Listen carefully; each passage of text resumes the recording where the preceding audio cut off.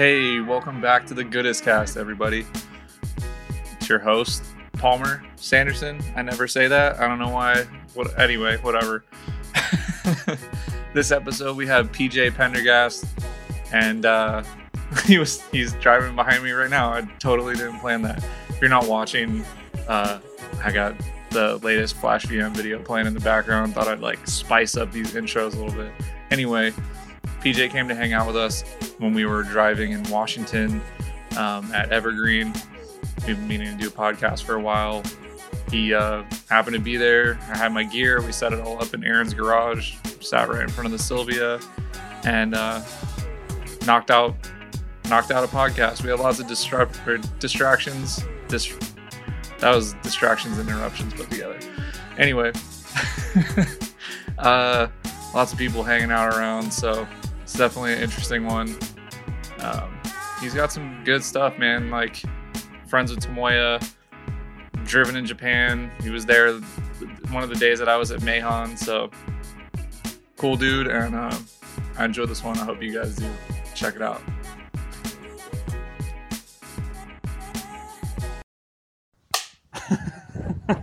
Had to get at least one in. Take 69. Shot 420, I think it says. We're adults. Something like that. That's usually how it goes. Welcome to the podcast, dude. Hello. Thank you for having me. We've been talking about this for a while. Yeah, definitely. I can't remember. I always do the IG things where I ask who I should have on, and you're usually requested, and I'm like, all right. Dude's got some notoriety, I guess, out there on the East Coast. I've been trying to get more people from around the States because I feel like I've been doing a lot of NorCal local people lately. It makes sense. Yeah. It's easiest to communicate with. You're not worried about time zones and. Yeah, sometimes I have a hard time picking who I'm gonna do from other areas because I don't really know people's stories as in depth, I guess would be why, but people want to hear your story, man. I guess so. We're here to tell it. We're here to say something about it. Yeah. So usually I don't know. It's the obvious question, where did it all begin? How did this crazy fucking drifting addiction take over your life?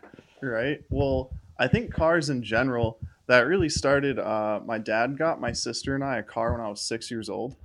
Because they have a good couple acres of fields behind their house, and I learned how to drive when I was 6. And then my dad had a parts car. They learned how to drive stick-in when I was 8, and he would try to pit maneuver us in our field car and shit like that.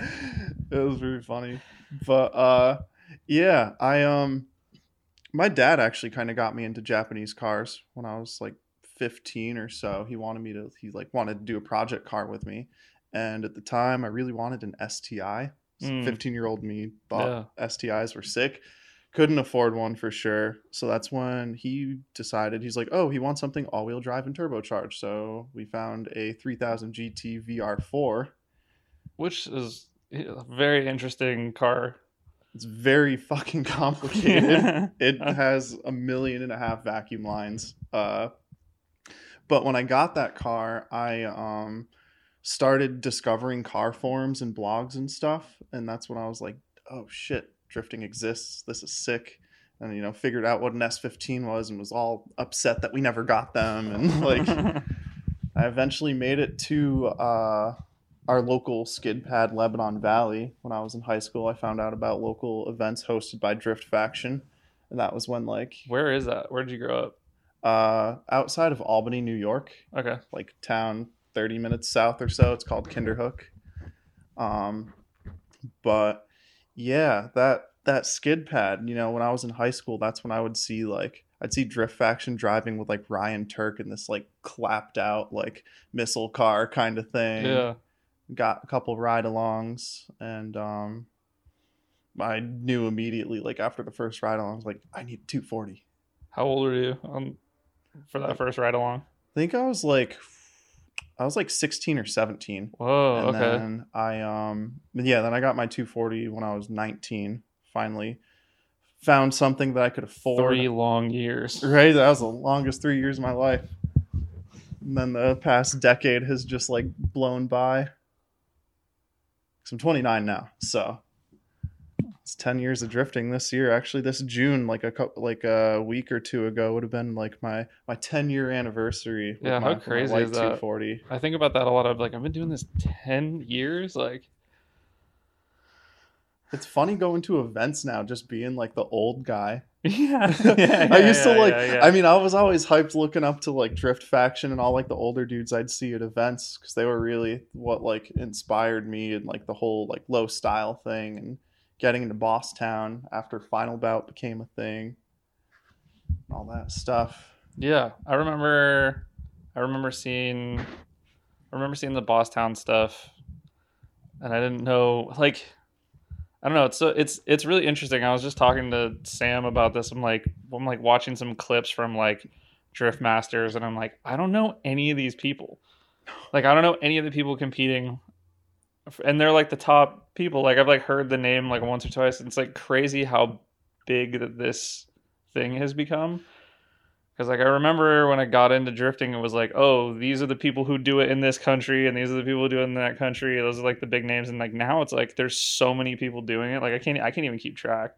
Dude, I know like no one at my local events anymore. There's so many young kids. It's awesome to see, and I'm hyped for them. And it's always cool seeing kids progress. And like, it's weird being referred to or like having some kid be like, "Oh, you're like OG," and I'm like, I'm not at all. Thank you, I'm flattered, but like totally not. Yeah, it's like, have you had people mention like, oh yeah, like I like saw your car back in the day, and it.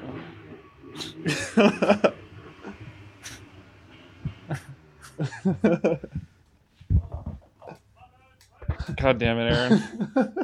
We're at Aaron Levitt's house. If you can't tell, like you can't, if you're listening, we're sitting in front of his Sylvia. He picked me up from the airport in that car, which is pretty cool. And he got a X7 Cressida and wanted to let you guys hear the song of 5M people.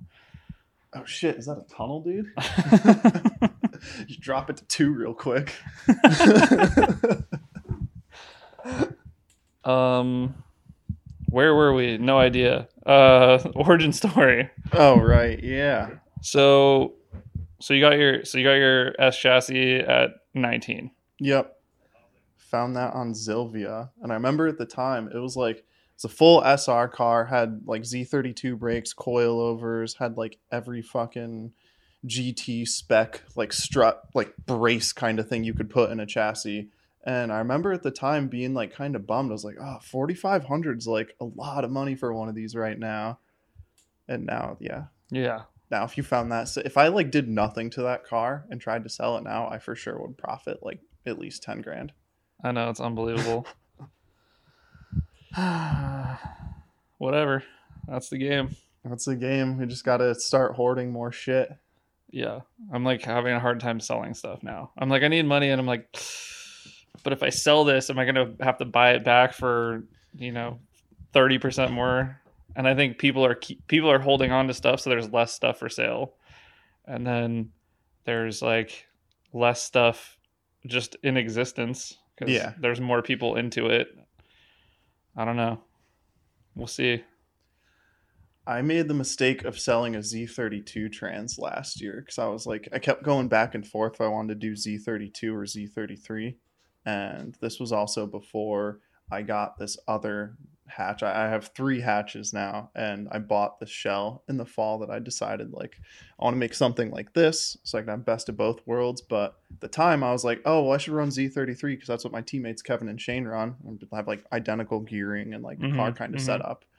But they like literally drag transmission because those things their shit's low and they hang low. And yeah, it took me a while to find another Z32 transmission, but I finally secured one early this year. Gonna like rebuild it before I put it in the car because I did way too many transmissions in 2020.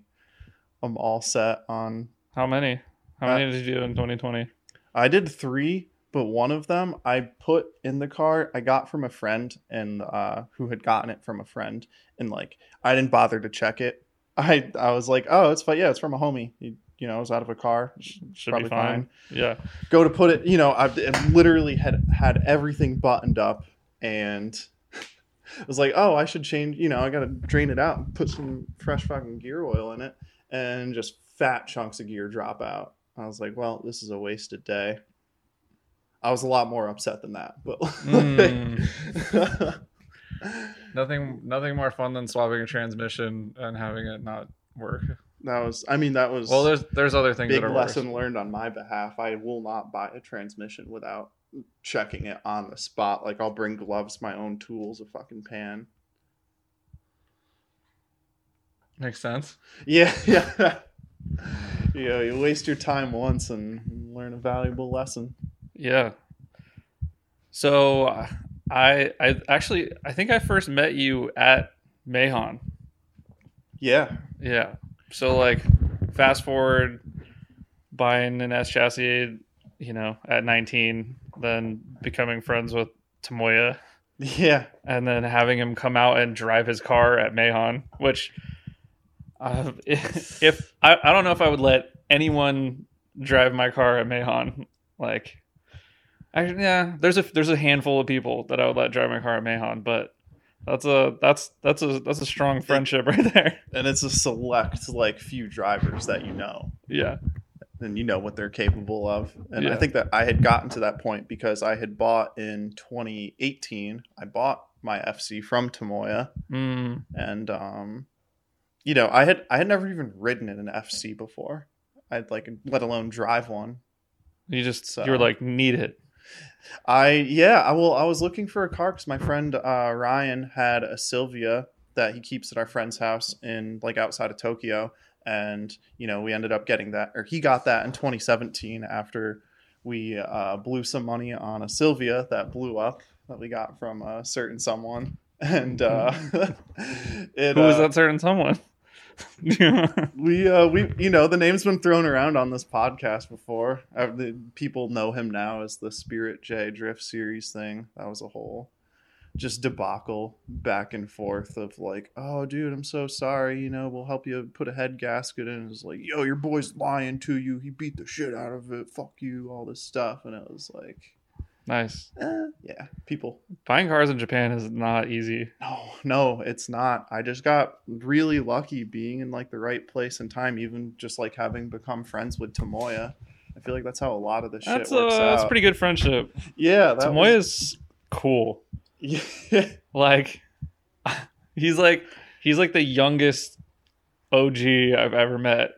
You know what I mean? He's the youngest energy of anyone who's been doing this since before I was born. Yeah, seriously, no, he's been drifting for as long as we've been alive, pretty much. Because the Sexy Nights formed in '93. Wow, and he's been driving before that, probably. Yeah, he used to be into racing those two-stroke NSR street bikes. That's what he did before he got into drifting. I have a picture of him on my phone when he was 18 on a little Honda NSR 50, all the speed stuff on. That's pretty sick. He's always, shout out to Tomoya, because he's always got the coolest poses and stuff. Yeah. So that was one of those photos. But yeah. That's dope. I'm gonna open that window because it's hot and I'm dying. Yeah. And I'm gonna keep derailing myself already. Nah, it's sick. You're good. Well, at least that one dude isn't hosing that boat off anymore. Yeah. But yeah, basically in 2017, that was the first Final Bout Special Stage Japan that a lot of us tried to go over and spectate, and I essentially met Tomoya kind of, so not by accident, but I was trying to get a ride along at Nico with his friend Enomoto, because all the Chicago dudes rented cars and were driving with the Sexy Nights at Nico, and I just was trying to use my terrible Japanese 101 and 102 that I learned in college, just trying to also using Translate to try and ask Enomoto for a ride. Oh my god, that's gonna be so much better. Feel the breeze now. Sorry, everybody. We're dying in here. Saw, dude. You want to come say hi, Aaron? It's the hottest shit. Yeah, you want to say hi? Warm. You want to say hi? Impressed you even had the. You want to say hi to the people? You want to say hi, dude? Hi, people. Hi, party people. It's hot. Yeah, dude, it's toasty in here. Dude, I thought Washington wasn't supposed to be hot. We're in Seattle, Washington. I wore like pants and a sweatshirt when I was on the plane because I was like, oh, it's gonna be cold up there. My balls is hot. Like right next to you. You don't have to put them on my shoulder. I can feel them from My here. balls is hot. Excuse me. Oh, shit, dude, come on, Some bro. protein on my back. What you guys vibing on? We're podding. Podding, talking about, we were discussing the whole like Tomoya situation, how I met him and stuff is where we were, where we had left off. I can't wait to listen to this one.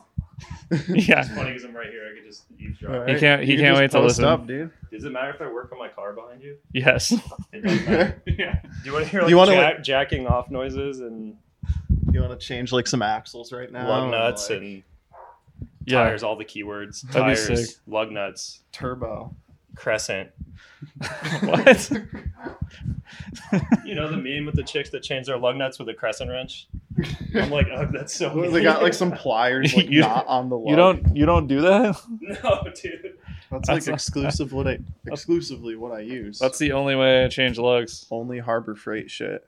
Yeah. I'll wait to work on my car, then I won't be rude. Okay. That'd be nice. Yeah. Okay, all All right. right. You fucking get out of here, you distractions. I'm gonna close the garage door. We're gonna sweat to death. Right? Oh, we're just gonna lose some weight. We're gonna sweat off Yeah. some alcohol and Now we have an audience. This is the first time we got a studio audience. This is like we need a light that says like applause this is and like laugh. local And, production shit. I got a clipboard, I got a ponytail and glasses and a clipboard. Yeah. It's like, You do look like a porn producer right now. I feel like one. If you You can know, I only wanted see to the ask you ponytail and yesterday. sunglasses Aaron had. When's if you this had a porn casting gonna kick in? couch. This porn's mid. Aaron said this porn that we're filming is low-key mid. Go away. FR, dude. Porn bussin'. It's about to be if you don't leave. I'm about He to said it's bust. buzzing. Just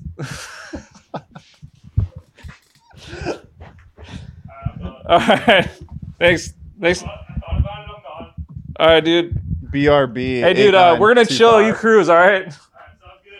Alright, sounds good. Okay. I needed that. Well, That helped take up some time here. yeah. Sorry, everybody. We're back. I'll let them know it's action. You know. Yeah. No, Nothing that's but all action. staying in for sure. Yeah. Oh, Yeah. I want it to be in. Yeah. So you. Yeah. How'd you meet Tomoya? I was basically trying to get a ride along with his friend, and he very loosely translated. He's like, "Oh yeah, my friend's like bringing some spare wheels or something," is what I thought. And his friend was Tomoya, and he just put me in Tomoya's car, and we got to do like the Nico Sanpatsu, and like that was pretty wild. So I lied earlier. I did get a ride in an FC once, and it was with Tomoya, and then a year later, I was just like, we stayed in touch after that day. Ended up His getting English is dinner. decent. Yeah, like I can have like conversation with him, and like Yeah, sometimes especially we'll via translate DM. stuff, but Yeah. no, you can like you can hold conversation with him. I should get him on here. He would. I'm sure he would love it. Yeah. The time zone difference might be a little tricky. We should to all work three out. do one. That would be sick. Yeah, we should make that happen. Tomoya, we're gonna do a podcast. Yeah. That'd be sweet. That'd be super. I like Tomoya a lot. He was like, because I was there because he crash the car at Mahon? He did, and I remember, I think it was like Ilya or someone on the Final Bout live stream. I remember like looking at the comments later in the Final Bout, like he's like, "Oh, I'm pretty sure that was PJ. Like I just saw him get out of the car," and it was like, that was my course preview. Like I was just in. Oh yeah, he was just warming up. Yeah, we were like two or It's three not laps in. Like I don't know, like if you haven't been there, it's not like once you get there, you're like, oh, this is dangerous. Like it's the one place that I've been that like you're more scared in person. yeah, absolutely. Like Yeah, because some tracks you get on and you're like, this isn't scary. Like it looks Oh, yeah. scary. Mahon's like not scary. It's like you would think it's not scary because of it's not. You're not. I don't know. It's not like you're not doing like triple digits or anything. No, it's not like a super fast track. It's just the danger. You're doing like, I don't know. I want to say some of them are doing like at least 80 miles an hour, and then like just throwing the car just like an obscene velocity into just nothing but walls. There's a wall. If you go too far inside, I'll tell you firsthand that you can hit some pretty sick jumps on the curve. Yeah, the rumble strips are like, I don't know, like 6 inches high, maybe more. Dude, I 3-wheeled that car. Yeah. So did you get to drive it after he crashed it? Yeah. That was like that was a weird trip. So I wasn't like paying like a ton of attention. Every single one of Aaron's neighbors has been doing like yard work and like washing boats, and now someone's mowing their lawn. So we finally have a nice summer day, and yeah, evidently everyone's outside doing stuff. So we're gonna roll with it. If you can hear the lawnmower in the background, just ignore it. Just pretend you're with us. Just focus on us. Sitting outside. Nice Aaron. Summer day. Someone's cutting grass. Enjoying the Northwest's finest. This is a little rainier. Yeah. It's mountain fresh, dude. Yeah. That's what they say anyways. Sitting in a lawn chair talking about drifting. No other way I'd spend a Monday afternoon. Yeah. Good old Monday. Monday fun day, as I always say. Yeah, so you're showing up to Mahon and you watched Tomoya put it into the tires at the end of the straight. That was pretty abrasive in car. Like I got a little whiplash. Oh, were you in the passenger seat? Yeah, he was like giving me my course preview. Like he was trying to show me how to like I just wanted to like ride with him to see the track. And like Tomoya can drive. Like yeah. So you're like, no, yeah. It was he was definitely a little freaked out. I certainly was. I mean, like I was fine. I was just like kind of shook up and was like, oh, I gotta like chain smoke a cigarette now or something to like try and calm down. I was when I went back out, the problem we had with that car that day was he had bought it from someone else pretty much as is, and he did some of his own things to it, but he raised it up. And the previous owner, to try and make it like super low car, they used 2 different brand of coilover for like the top and the bottom. And interesting.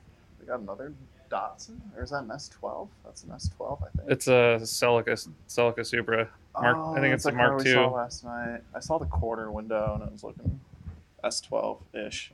Yeah.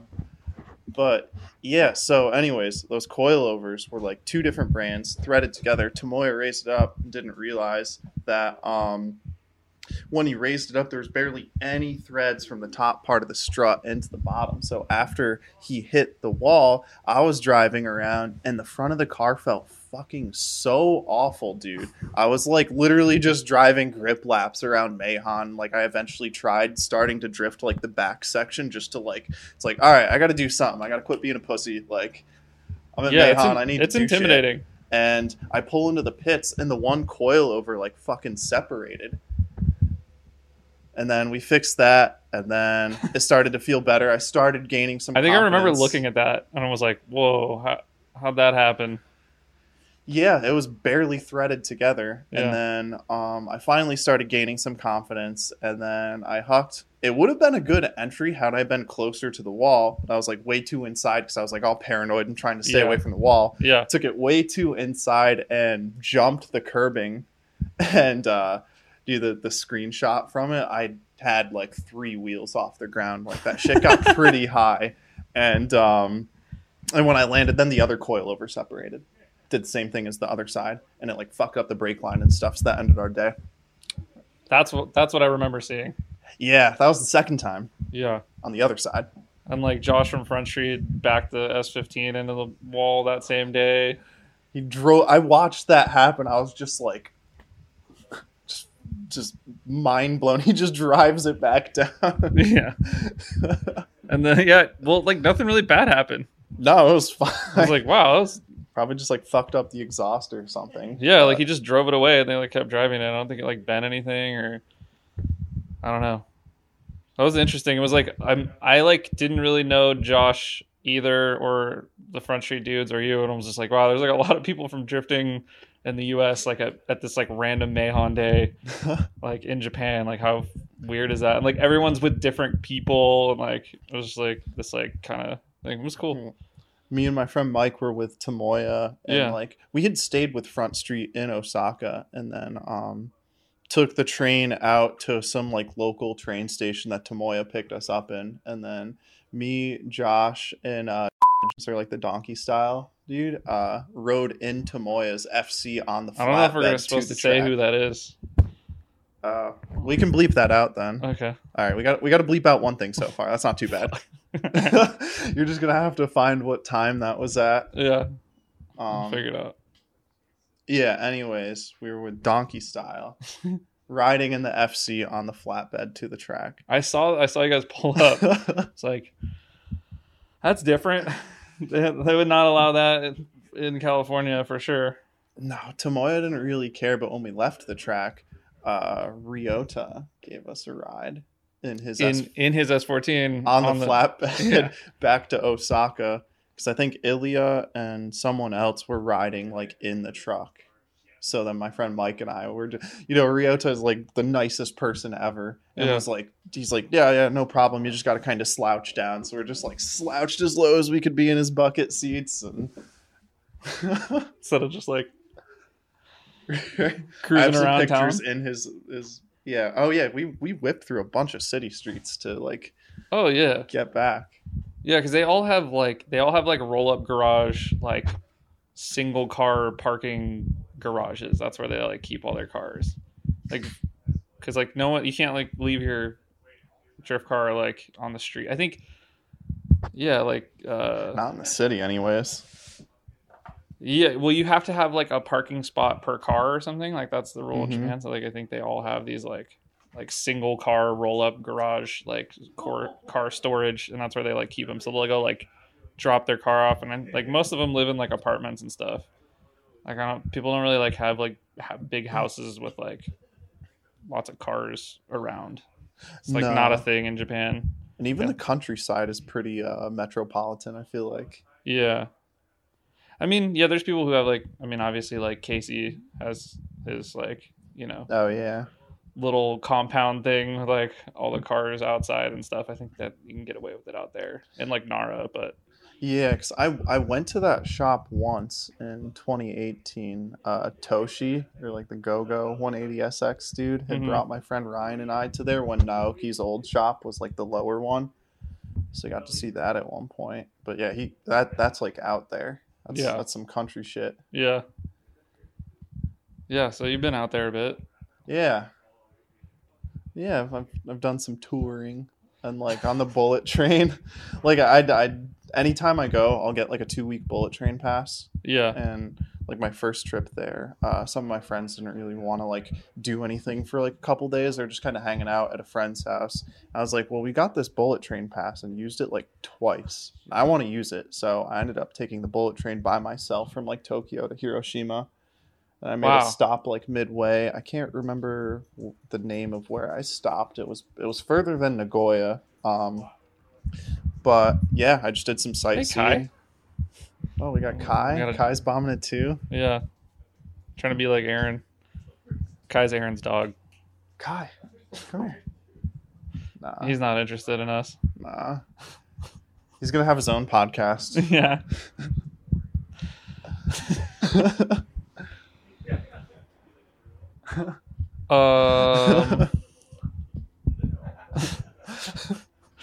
They're just like hanging out watching us. It's really interesting. I've never had this happen before. It's like fine. Dude, you guys are the worst studio audience ever. You're supposed to laugh when the laff light comes on. Yeah, when it says like applause or laugh, you gotta laugh. But otherwise, shut up. You know what I mean? Like, do you want us in the studio? You guys can come say hi if you want. Oh Jesus! Let me know when to laugh. I'll fucking laugh. You guys are just gonna talk in the background the whole time. Yeah. Well, we don't have the light. You gotta have the lights that says like applause and laughed and like aww. Perfect. That's the That was not forced at all. We'll just do one later with all you fucking jerks, okay? Oh, sorry. Tell a joke. Tell a joke? Your face, dude. This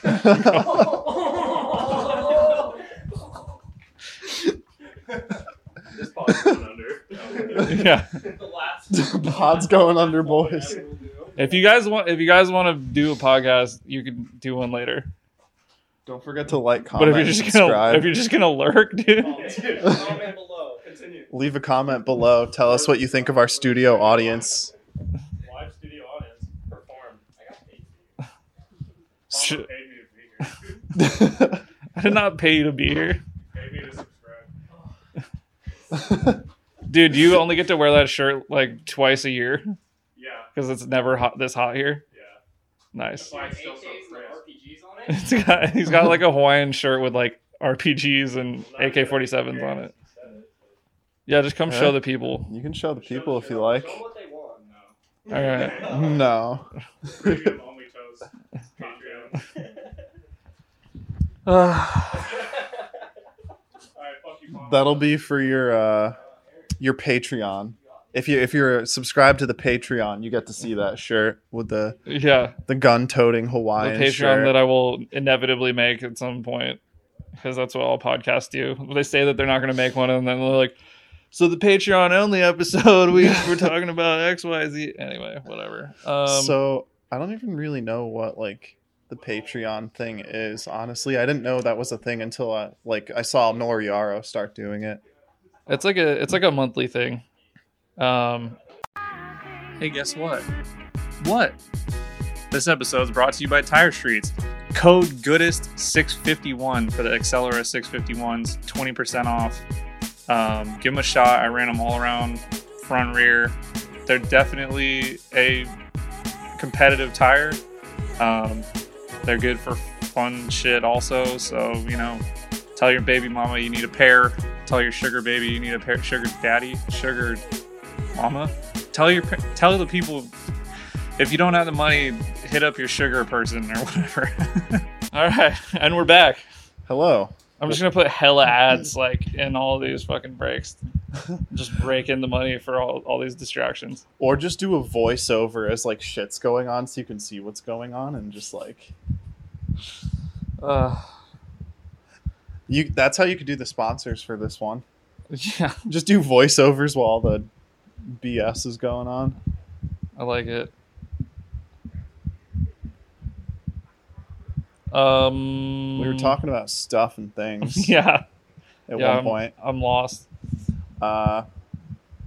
We were kind of talking about Mayhan. That's what I last remember, and we were. Yeah, you were talking about the Shinkansen and going around Japan. Yeah, yes, that's right. Yeah. No, I've pretty much gone as far as like Hiroshima and then up to Ibisu on the main island, and been to Nagoya a few times, and was at the first Special Stage Japan, Osaka, all that stuff. Drove Mobara Twin, so I guess I hit Chiba. Wow, you've been to a bunch of tracks. Did you get to drive at Nico? Yeah, I have driven Nico 7 times now. All right. It's the first time we were in Japan, so we bought that car. It blew up. This local shop dude, I'm not going to say the name of the shop, had took pity on us and sold my friend Ryan an S14 Silvia that was like set up for Gymkhana, like insanely cheap. Like you will not ever find anything like that. It was sick. But we got to drive that. Tomoya got us in last minute for a Kanto All-Stars event at Nico. And that was like my first time drifting right-hand drive was because they put us in, they split us into 2 different groups. And the group that I was in, they like threw me in the expert group.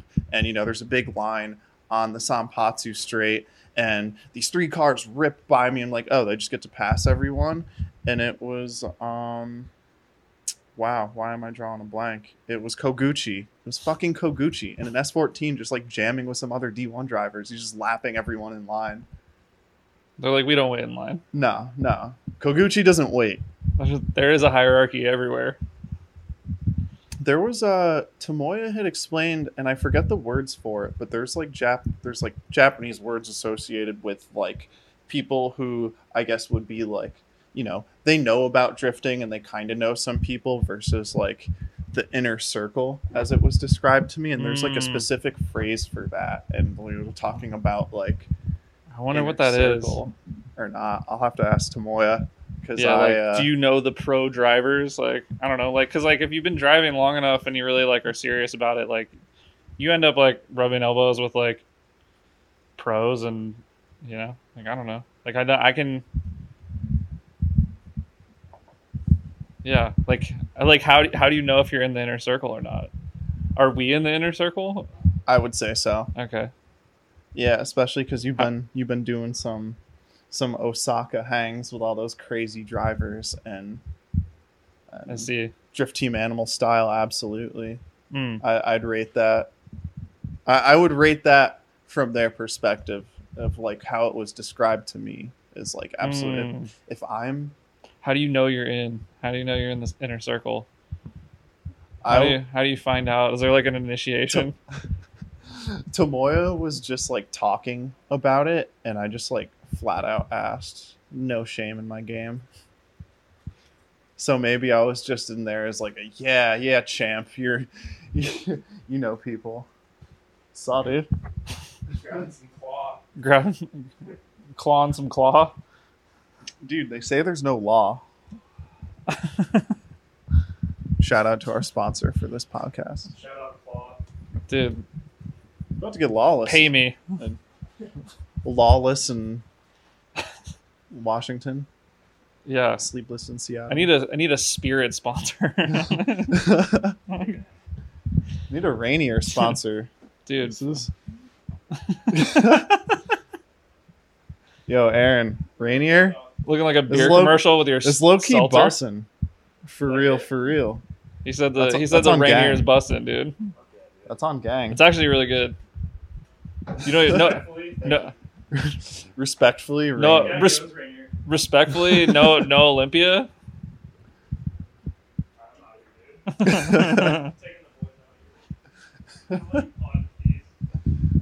All right, see you soon. Just trying to pod in peace, bro. Wow, they're really leaving for us. That's so nice. most distracting gang of like 7 people just like hanging outside. I've never had to do like a podcast in front of people who are like not listening. Yeah. If you have like one person or a couple of people and they're like engaged, then it works. But if there's like a gang of people just like lingering, it's like, yeah, no, it was a little distracting.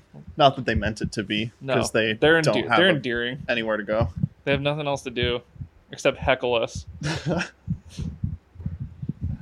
It's all in good fun. But we're just waiting for some cars to leave right now. Yeah, we can So talk we're about distracted. stuff. I don't care. They're gone now. We're safe. Yeah, so you guys know some pretty serious drivers out in the whole Kansai region. I mean, obviously one is Naoki, and like you guys being friends with him and all the other drivers and like Pink Style and like any of those dudes really. I still remember someone sent me a picture of Naoki wearing an Animal Style shirt, and this is like, I don't know, this has to be like 2016 or something, like a long time ago, and I was like, whoa, because like, you know, let's be honest, like in the hierarchy of the Animal Style team, like I'm not at the top, right? Like we all know that. Especially in 2016, it's like I was not driving much. I was like focusing on life stuff and like trying to get further, and like seeing that was like, you don't really like know the reach, I guess, of the stuff that you're doing. Absolutely. Like even just like on a medium scale, like if you like putting up drift clips on IG and or a reel or whatever, and it like, or YouTube clips, like you never know who's gonna watch that. Like you never know who on the other side of the world is gonna be like, oh, that's cool, right? Like And as you do that, you know, it's like, I don't know. It was just like, I watched a bunch of clips of bursts, like all through like the beginning of me drifting. Yeah. And I was like, it was always like there's just like something about it, you know? Yeah. And then seeing like the dude of burst, like wearing the team that I'm on's t-shirt, you're just like, whoa, like, I don't know if it was like respect or like someone just gave it to him or whatever. You know Did what he I mean? order like, one? Yeah. He hit like, up the big cartel. Like I'm pretty sure he didn't order one. But like, yeah, it's kind of wild. Like, you know, and like ever since then, the drifting world has felt a lot smaller, I guess. Yeah, you start to know more people that know more people, and that's like, dude, Tomoya, anywhere he fucking goes related to drifting, or if it's like a toge or something, it's like he knows people there for sure. Yeah, absolutely. I mean, he's the guy. He's been doing it forever. Doing it for as long as us have been existing. Yeah. So, and it's like cool having that connection to people who have been around since like it was something completely different. I hope I still have that drive in like 20 years from now. We still have another 20 years before we reach how long he's been driving for. Yeah, that's incredible. that's yeah. We're hitting our like quarter life drift crisis of like trying to occasionally pretend like we're responsible adults and do life things and focus on career advancement or like it's healthy like, lifestyles and stuff but they like keep that. They just keep going. I wonder if there's as much people who drop out of the sport in Japan as here, or like in everywhere. Like I mean, it's kind of got to be like that. I'm sure there's people that get in and they like buy the car and they do the stuff and they're just like, this is really expensive, right? Like this or is it more of like an all or a lot of nothing work. mentality? Yeah. Like I don't know if that's like, I don't think that that's like unique to Japan. I mean, we have that here also, and I think everywhere. Like if you find something that you really enjoy, you're going to be all in. Yeah, absolutely. Yeah, like I can't see my life without drifting. Like, yeah. I don't know where I would be without drifting. Probably have more money, but beyond that, I don't even know. I have met so many people through the past 10 years that like, and it just brought me so many places in the world that like, I mean, well, across like the US and to Japan a couple times, and I've been to drift events in like Ireland before and stuff. That's sick. And, like, what was that like? So I was studying abroad in college in like 2013, and I was in Dublin, and I was like, I was so bummed out because this was like a year or two into me having started drifting, and I was like, I don't have a car for like 4.5 months. I'm gonna go insane. I found the Drift Ireland car forums and just like started like posting and talking to people. And this one dude I became friends with, Joe, ended up bringing me to the first ever round of the Irish Drift Championship. Whoa. Where I saw like D-Mac and James Dean drive, and the Shanahan brothers when they were like very young. And I was like mind blown. It's like, oh, there's like a 12-year-old wheeling like this 500 horsepower 180 in the rain with like, I don't know, just shit like that. Like, it's very cool. It's very, very cool. There's some in the water in Ireland. Dude, so I guess the Shanahans, they like, their family owns like some sort of car dealership. It's like a really big like chain in like Ireland or something. And they have just like a bunch of like these like, not like dirt tracks, but like these kind of like circle track kind of things. I know people are going to like hear me try to explain this and be like, oh, it's this or that.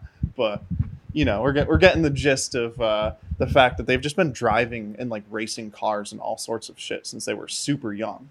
Not just like, oh, I raced like go-karts as a kid. Like they were like ripping cars and stuff. And anything like that at a super young age. And if they catch the fever, Yeah. And then they're like, over. Well, we got it, so keep it going. Yeah. Yes. What a life. I wish. Yeah. I don't know. There's like there's something sweet in like doing it yourself. Yeah. Yeah, it's a weird double-edged sword. I don't know if I would like, or if you make like your hobby your career, do you lose interest in it as a hobby? How do you keep yourself motivated after like, oh, well, my 9 to 5 is like, I have to go drive this and throw perfect runs and like please my sponsors and appear in these videos, sign boobies and right? Like that part doesn't sound bad. That part maybe I could get used to, but like, but yeah, I don't know. That is an interesting question of like, just like being able to handle that kind of stress. But the only times I've competed in contests, it put me in a different mindset that I like really liked, honestly. Like where I was like, oh man, I really want to lay down like a perfect run, but it just like, it's like it kind of cornered my mentality behind driving to force myself to like be on point and really actually capture all of my attention span for once in my life. And there's something to be said. I think people, I think drifting attracts people with certain, just like comedy attracts people with certain mental illnesses. Finance attracts people with certain mental illnesses, sociopaths. Just kidding. If you're into finance, maybe. If you're like an investment banker, though, like you're like one of those, like you kind of probably don't. Low key, like, you have sociopathic tendencies. Low key, kind of sus. Yeah, for real. I think the people that are really obsessed with drifting, like we probably all have some similar, maybe not mental illnesses, but like brainy stuff. Mental illnesses are a spectrum, anyways. Yeah, any of them. Well, yeah. They say that motorsports has like a strong draw to people with like ADHD. I can see that because it's like adrenaline, and then it's also like technical and. There's like mechanics to it. There's like a lot of facets. There's levels factors to the shit. Yeah, there's like it's like drifting is one of the few things that I can think of that requires like 30 different skill sets just to like get to the track. Yeah, and like really do it. Like you probably don't need 20 of those skill sets if you have a lot of money. Right, but and like have resources, but but I feel like if you have a lot of money and you just like get into the sport, it's like different. You're like missing the best part. The best part is like building it yourself and making the mistakes and then getting through that and then figuring out like adapting to like what Aaron learning how to fucking paint some beautiful candy like this. You know what I mean? And then this thing looks amazing in the sunlight, by the way. Yeah, it's like, I don't know, like I really love wheels, so I learned how to rebuild wheels at like 19 because it's like, well, can't afford the ones that it's just like, I don't know. I feel like the limitation of money is key to the drive. To the drive behind wanting it. Yeah. Like, yeah. Not to cut you off. Yeah, you're right. Yeah, exactly. It's like you have to have like the desire to drive. And like with that, you will find ways to do things to make things work. Sometimes you cut corners and learn, don't cut those corners. Yep. But sometimes you'll be like, oh, wow, that actually worked really well. I should do that more often. Right. One of the shortcuts I think I cut in my young career of drifting was like, oh, I need like a handbrake that works better. So I put a hydro in my car. And then after a few years of driving with a hydro, I kind of realized I was like, hey man, I've just been running this like shimmed VLSD. Maybe my car would stay drifting if it wasn't opening up when I let off the gas, wild concept, right? Yeah. I'm just like, I just didn't put two and two together. I didn't like, no one had really said anything about that. And I feel like now there's a lot more. Car setup's hard. It's not easy. Like people who are like engineers and like very intelligent people still struggle with it if it's not like something that you do all the time. Right. I don't know. Like I'm technically an engineer by trade, and like engines, yeah, valves, I guess. Like when Tom on the Front Street episode was like explaining to me like how he like has like this additional thing cut out on the head for SRs for like heat purposes. I'm like, yeah. You have to ask him about that. Huh. Or you just listen to the episode. That too. I know I need to. I'm not gonna lie. I don't get to keep up with the podcast as much as I would like to because I'm interrupted at work all of the time. It's tough to listen. You just didn't want to listen to the Front Street one because you don't like them. I'm just kidding. No, I did listen to the Front Street one. I listened to it because of something that was like mentioned in it. Okay, yeah, gotcha. And which I don't. Yeah, it's fine. But yeah. Anywho, car setup not that easy. No. But I feel like nowadays there's a lot more people talking about it, or maybe just that because we've been in it so long, we've submersed ourselves in other people that have been in it for long enough to make all of the mistakes and not realizing that like you need a really, really good differential or just like a welded, but then there's the whole argument of like welded versus two-way, and I think two-way is the way. Aaron just put a two-way in this thing. I feel like and he says faster. he likes it. I feel like it's faster. I want to get one for the E36, but I need to figure out how to stop breaking output flanges first, because if I twist one of those and it locks in the diff, then I have a very expensive paperweight.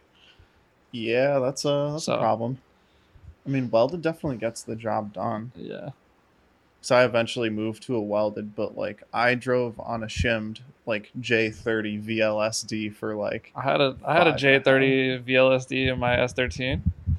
I think Jack from Hot Boys did as well. I remember he was saying, I think I was talking to him at one of the Final Bout events he was at. Maybe this was like back at like Final Bout 2. I think he was there spectating. And yeah, J30 boys. It worked. You could do like you can drift, but you couldn't like, I don't know. There were heavy limitations. Yeah. And for now me, no one does it anymore. Like I don't know anyone who has a VLSD. It's just welded or like the occasional two-way.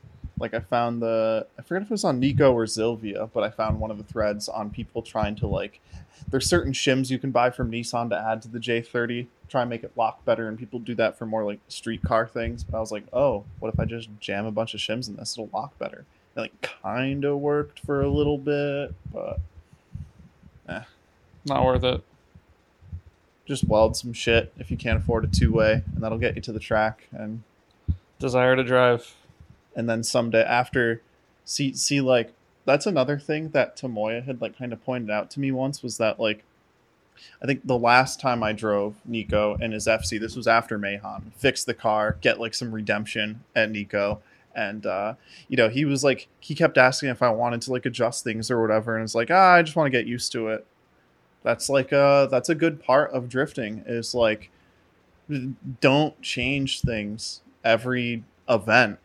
Oh, I was so guilty of that in the beginning. You got to try it, and I would like go out and be like, "Oh, that's not driving right," and I would like change like 5 things. But like it was me. I was just understeering because I was like trying to like do weird stuff, like just I don't know. We all drive our own lines and figure out, we got to figure it out for ourselves. Sometimes there's only so much instruction we can get as drivers for things before we just kind of have to have things click for ourselves. But I think adapting to your car before you make changes if your alignment is like super fucked and like one wheel's towed out while the other's towed in. How do you know? Like you only through experience you learn what is too much, what is, like what. you're like, oh, like, you know, I mean, I can drive my car with like a terrible alignment at this point. Like I noticed the difference, but it's like still drivable.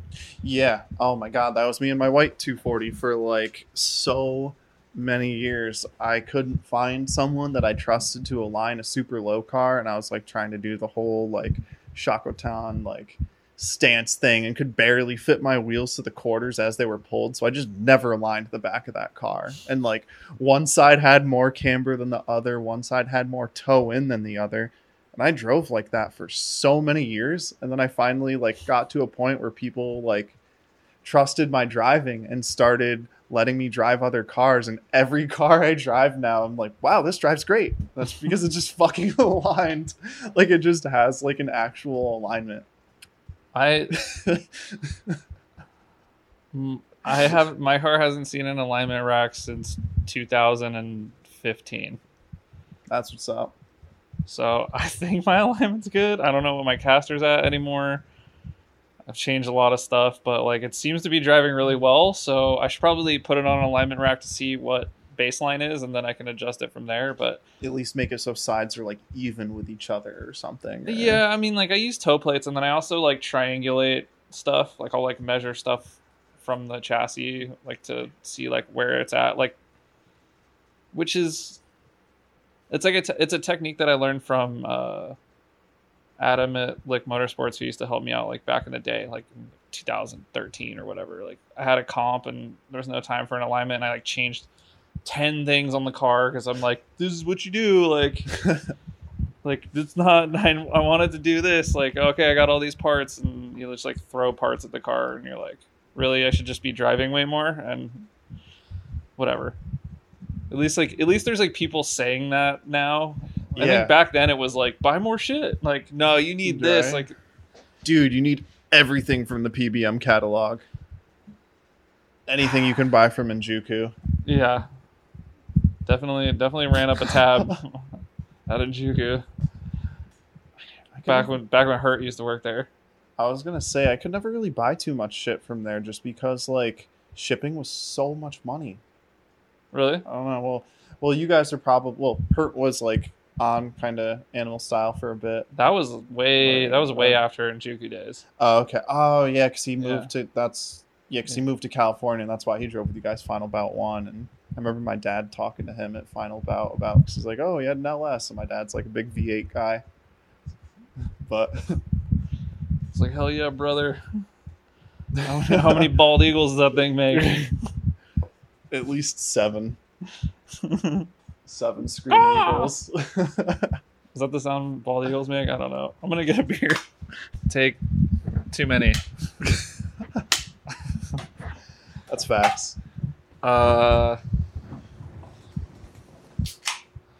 So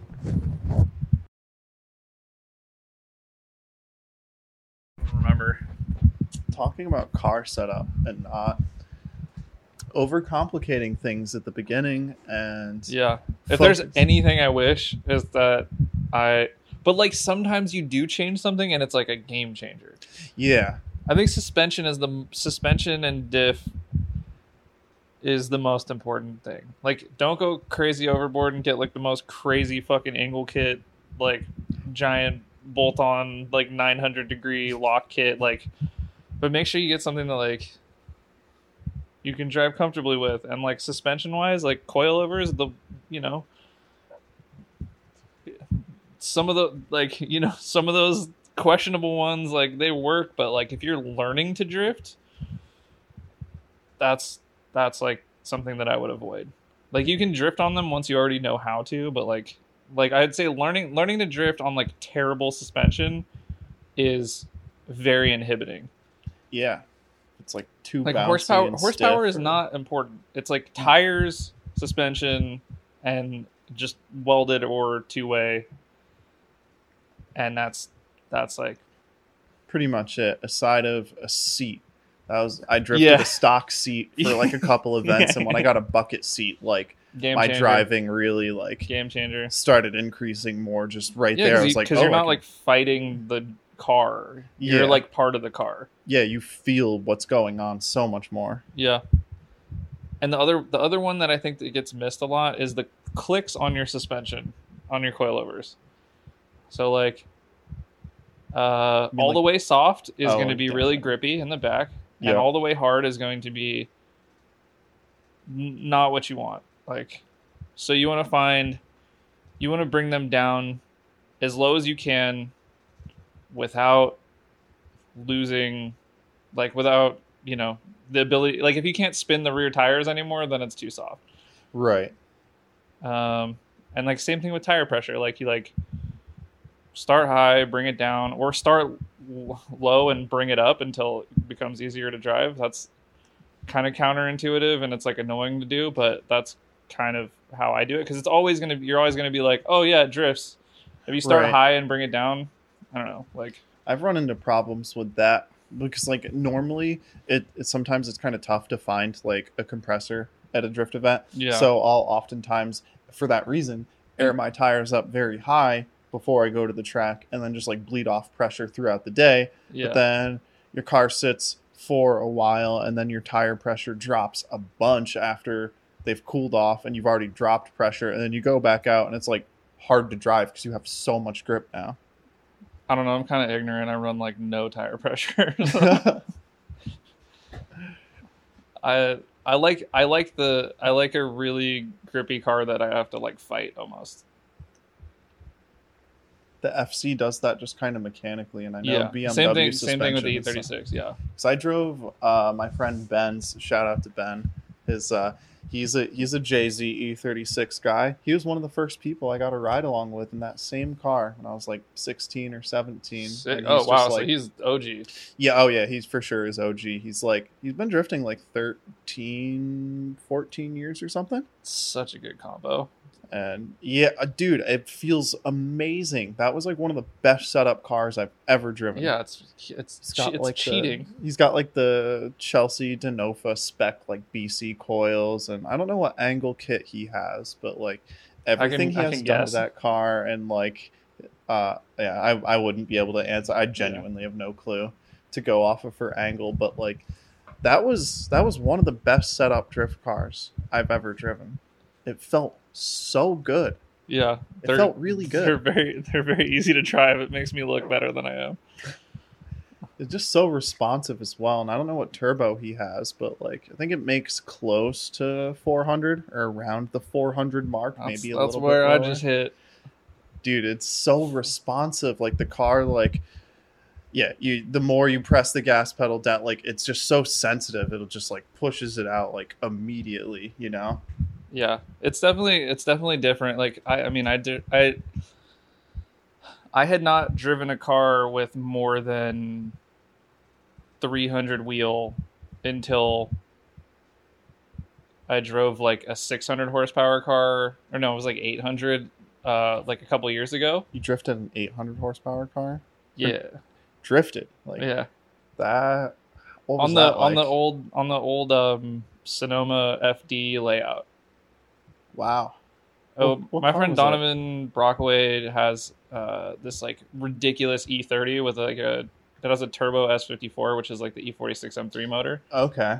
And I think it makes like 900 or something. Like it has like a bunch of different boost settings. I didn't even drive it on the highest boost setting, so like I don't know what it made at that setting, but it was on like some giant like Achilles 123S's, and it felt like I was on triangles. Like, oh, I'm sure it just blew the tires off. It was insane. And then like dog box, all the stuff. Like, oh wow, I was like, oh, this is different. Like this is a very different machine. Sick. But it had Low Dynamics is the guy who tunes my car, but he does stuff for people sometimes, but he's not like looking for work. Yeah, I'll just say that. And he made the angle kit for it, and it was like this twitchiest, like snappy. It was wild. Like it was like a wild car to drive. And that power too, just like the wheel spin alone's got to be a handful. Yeah, and you're just like, so I drove that, and I was like, okay, I don't need that. I don't need anything close to that. But like, I think I was running like a stock ECU on my JZ with like J-pipe delete and like all this other like wild stuff that like I did like a drive-by-wire delete on a JZX 110 VVTi 1J, and it was like I had no idea how bad it was. Like I had the guy from Serial 9 rode with me when I was in Canada. I can't remember his name. He's like the main dude. Is there a main guy of Serial 9? I don't know. I have no clue. I can picture his face. I can't remember his name. But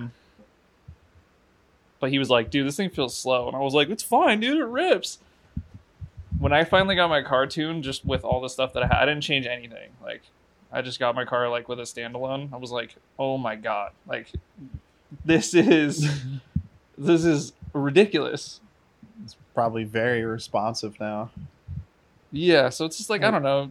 There's, like, when you say leave the car alone, it's like challenging because like sometimes you make that one change and it's like, oh, this is it. Like I should have done this years ago. But it took you time of adapting to the situation before you made the realization. Yeah, and I think the other thing that was nice was I learned to drive the car. Like the car was not as fast as it could be, and I was running in like a 265 like all the time.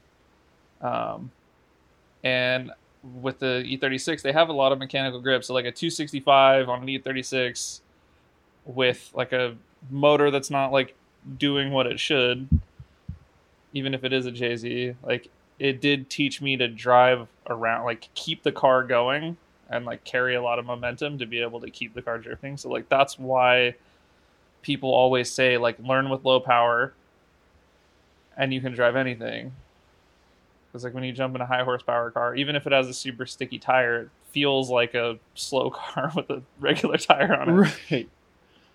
So I mean, I only drifted like 2 years on stock SR before my father and I rebuilt my engine, and I got like a GT 2871R. Yeah. And then I was like drifting on 350 for the longest time. But going back to the FC felt like, not that the FC is like slow, it only makes 250, so it's plenty of power to drift, but it like that in culmination with the mechanical grip, they just and have like those chassis just have a ton of grip. it's a handful to drive, but it's so rewarding when you make it work. Yeah. And like I feel like the past like 4 years of drifting that car have like, although I haven't been necessarily tandeming as much in it, and or is like that even a car you're trying to preserve, or is that yeah, that's kind of the idea. I mean, someday I kind of want to make that car a grip car. I think would be sick. They are now, great grip cars. I mean, now I have this this gray hatch that I'm working on. I bought a shell for like $800 in the fall. That not bad. Which is not easy to find these days. Yeah. Mind you, this car has a fair amount of rust.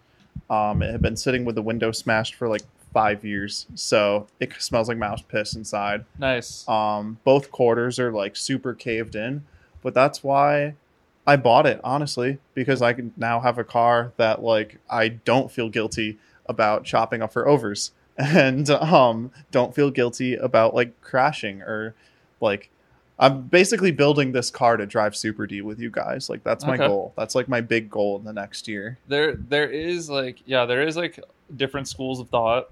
Like I would say Bosstown, your team, like you guys have very nice clean quarter, like nice paint. Like, Thank you. Like they're beautiful cars and I love them.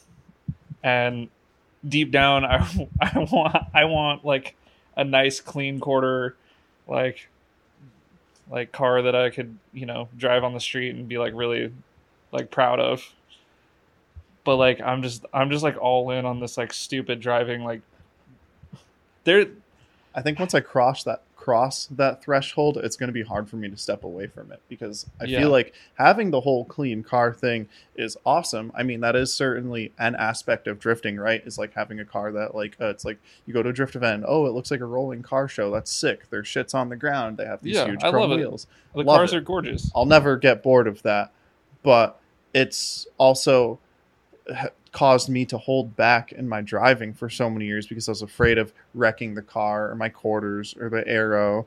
And then also my white 240, just like, I started eating transmissions. And once I raised it up and put B-knuckle in it and tried like getting more grip out of it, like my car made a lot of grip for, not being like wide body on 265s or whatever. Yeah. But yeah, I I'm at a point where I lived with my parents for long enough to be able to afford the duality of like, yeah, having like the Kansai versus Kanto thing, right? So that's kind of the direction I'm heading in. So I'll have the white car, you know, like the super low, Yeah. kind of, you know, return it to its former glory someday. Yeah. The gray car, I'm trying to crash with you guys, like Okay. lightly crash. I'm not trying to total it, but like I Yeah. want to rub some doors, dude. I'm trying to like. There's like no, I can put myself like mentally. I can put myself in like my own. I don't know. Like I can go back to the memory of like being like 3 cars deep at Grange and like bumping into Jason and just like laughing out loud, you know, and like Jason, Yeah, that sounds sick. And you know, like you like pull up to the line and Jason's like, you know, giving you the thumbs up because it's like, I mean, they've hit my car so many fucking times, and like once you get to that point where you're just like, I don't care, like I don't care, you know, it's like really freeing. I feel like I feel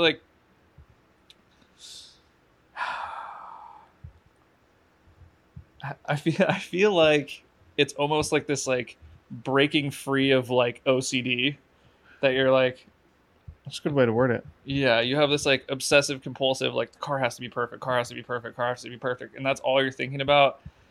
And like, you know, you're like thinking about like wheels, it's how's it gonna look if I do this, and then if you just go out and like run it into your friends, it's like this like freeing thing where it's like, oh, none of this matters, like, you know, I like this is just a silly sport, and like I don't know, I don't know how to describe it other than that, but That makes sense. I showed up to the first Super D Matsuri with like the cleanest car I've ever had. Like slammed two 1535 18s on the front on a like by 9.5 11 or 18 by 11 and 18 by 11 in the rear with like a I think I had a 255 35, so like some tire, but just like rubber bands, huge wheels, slammed like, but it looked so good. And I like look at my car now and I'm just like, like what have I done to this thing? But like the amount of like disappointment I had leaving that event and not like driving the way that I wanted to. And like there's something about being on track with like Nakamura and like watching him and Jason just like throw down. It's like, this is like my friend, like this is like my boy that I like, you know, like this is like the homie, and he's like throwing down with who I consider one of the best drivers in the world. Absolutely. And Jason's you're like, why can't I do that? He's in the house right now. Yeah, him and Francesca drawing are working shit from on home. AutoCAD. Yeah, he's literally he's AutoCADing. You know, 50 feet away. Yeah. Something And like like he's, you know, you're like watching him just like run after run after run. And you're like, why can't I do that? Like why can't I do that? What am I doing wrong? And you like look at it, you're like, power, I need power. You're like, you know, they make more power. If I make more power, I can make more grip. My car's too slow. They're ditching me on the straight. And so like did the Jay-Z, because I went to did the Jay-Z, then came back. Oh, so you had like a stock M at that point? Yeah, S52. Or It was S? tired. Yeah, and like then I went to Japan, rode with Naoki at Mahon. Oh, you got to ride with him? I got to ride with Naoki in the car that I got to drive. So Aaron Wong, That's an experience. from Wolf Raiden was like, I was like DMing him because I was in Japan. He's like, oh, you're in Japan, like come say what up. So I came out to Mahon, had like a full-blown panic attack trying to get there because I'd never been out of the country before, never rented a car, never driven in Japan, and like I got to Osaka at like, I want to say like 1:30 p.m. Okay. And I'm trying to get to the track before it's closed. Oh, yeah, which is like you have until like 4 or something. Yeah. And so I'm like trying to get a rental car. I already booked it, but it was like a whole process. Osaka's not quite as like English friendly as Tokyo too, so I'm like learning that as I'm there. Right. And then navigating. Tokyo's confusing as shit. I've been lost in Tokyo so many times. Yeah, now. well, in like Osaka, they have all these like roads that like go up and then down, and you can be like under the freeway or on the freeway, and like Google Maps can't tell the difference. And it was like that's why we got lost one time. But anyways, yeah. So like you're like, whoa, drive. Anyway, I've told the story like a bunch of times, but like, I go there, I drive the car, I do 3 laps, the session ends. I drifted the infield fine, but like didn't do the entry, got scared. Never upshifted third. It had a 408 final drive. Like I was like, no, I'll do it in second. No, I was not going fast enough. Then he like now he pulls up in the same car. Mind you, this car had been rolled over earlier in the day. Aaron Wong has a photo in Doryten of him standing on the upside down car at Mahon.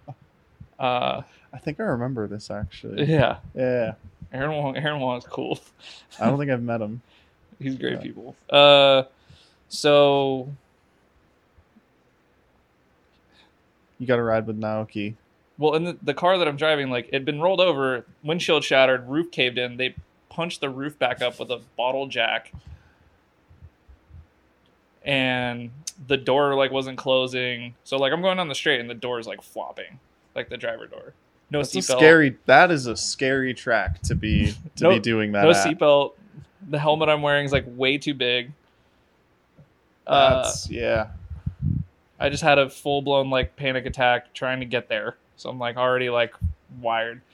Drove ass, get in the passenger seat. The windshield shattered. Like going down the front straight, like glass shards are just like hitting you in the eyes. And like perfect 90 on the wall. Also, the car was like one of the hardest cars to drive I've ever driven. Like no front grip. Like it was just set up like, but like back then I just didn't have the skill. Like I'm going to be real. Like I did not have the skill, and I did not know that I didn't have the skill. I just thought I was always blaming the car. Like not enough front grip. I was like always trying to throw front grip at cars and like do this and do that. And it's like, no, you're just not, you're not loading the car up right.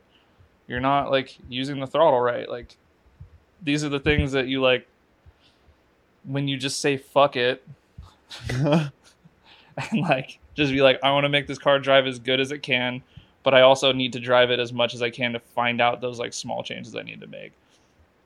So like riding with him, I was like, wow, I don't even know how to drift. And like came back, I sold my Lexus. I got like Ford, and I was like, I need to tow more. Like that's what's stopping me. And I was like, I just like made all these like changes in my life to like be able to do it. And then I went back to the next Super D, still sucks. Like Super D Monterey, like now he was there. I couldn't keep up with him. And I'm like my car was a little slow at the time. Like I had like some issues or whatever, but it's a long way of saying at the very end of that Super D Matsuri, the second one, when like Nishio and like Miki and Naoki came, like all 3 of them. Mm-hmm. Like at the end of the second day, I was just like, fuck this car. Like I don't give a fuck about this car. I just started throwing the car as hard as I can. I don't care. Like, what am I going to do? Bend a wheel? Okay. Like, I'll fix it. What am I going to do? Break a control arm? I'll fix it. Like, bend a tire? Whatever. Like, I don't care. Like, doors? I'll buy some. You know, like, I just, like, this, like, weird switch flipped in my head. It's, like, an OCD thing that, like, I was, like, always, like, thinking about the car. And then as soon as I stopped thinking about the car while driving and just, like, driving the fucking car, like, everything got better. Yeah. And having the car to do that with is like key. That's kind of what I'm getting at. Yes. I am finally crossing that threshold 10 years into drifting. And I'm very, very, very excited for it because just seeing you guys drive and like really experiencing Mahon in person and like, all of that has been very influential for me. And even just like being here this weekend and like, or like, you know, hanging out with Julian this past weekend, even just watching him play Assetto, dude, he like, I got a ride with him at Final Bout 2, and that's kind of how I became friends with him. But I, you know, getting to like watch him like kind of drive again, even if it was a sim rig, he fucking rips. It blows my mind how fast he is with his hands. They're just like so like perfect. That's like that one Noriaro video of the dude from Team Orange. I can't think of his name right now. God, I've watched this video so many times. Team Orange dude at like Higashi in a bone stock 180. I haven't seen it. Slamming like fourth like gear entries down the straight. This guy is a robot behind the. I've watched his video so many times because his handwork is just. He looks like a robot, dude. It's so perfect. Every shift is like so quick, and like his handwork is always super precise, and like that's I don't know. That's one thing that I think helped me with driving as well over the years, honestly, is as narcissistic as it sounds, is watching myself drive, watching videos both out of car and in car. See what the fuck you're doing. That's just research. Like, yeah. I mean, yeah. You have to do it. Because like in your head, you remember, like if you have like a sick run in your head, you're like, I did everything perfect. And then you'll go back and like watch it on like GoPro, and you'll be like, "Oh, I fucking, why did I e-brake there? I didn't even like that. There was no need to do that." Right. And you're like, "Okay, well, okay. Next time I won't e-brake there. Next time I'll floor it, and then tap the brakes for a second and get right back on throttle or something." Like, yeah, or like you're in your head, you're like, "Oh, it was like on his door," and then you like go back and watch, and you're like, "I wasn't even close. Like, what am I doing?" These were two separate runs. Yeah, like what? Like my memory is deceiving me. It's not narcissistic when you go back and watch yourself drive and rip it apart. Right, it would be narcissistic if you went back and watched the clips and you're just like, I'm the fucking best driver that ever existed. That run was fucking sick, dude. And there are people who do that, and we don't need to name names, but we're gonna fucking carry on.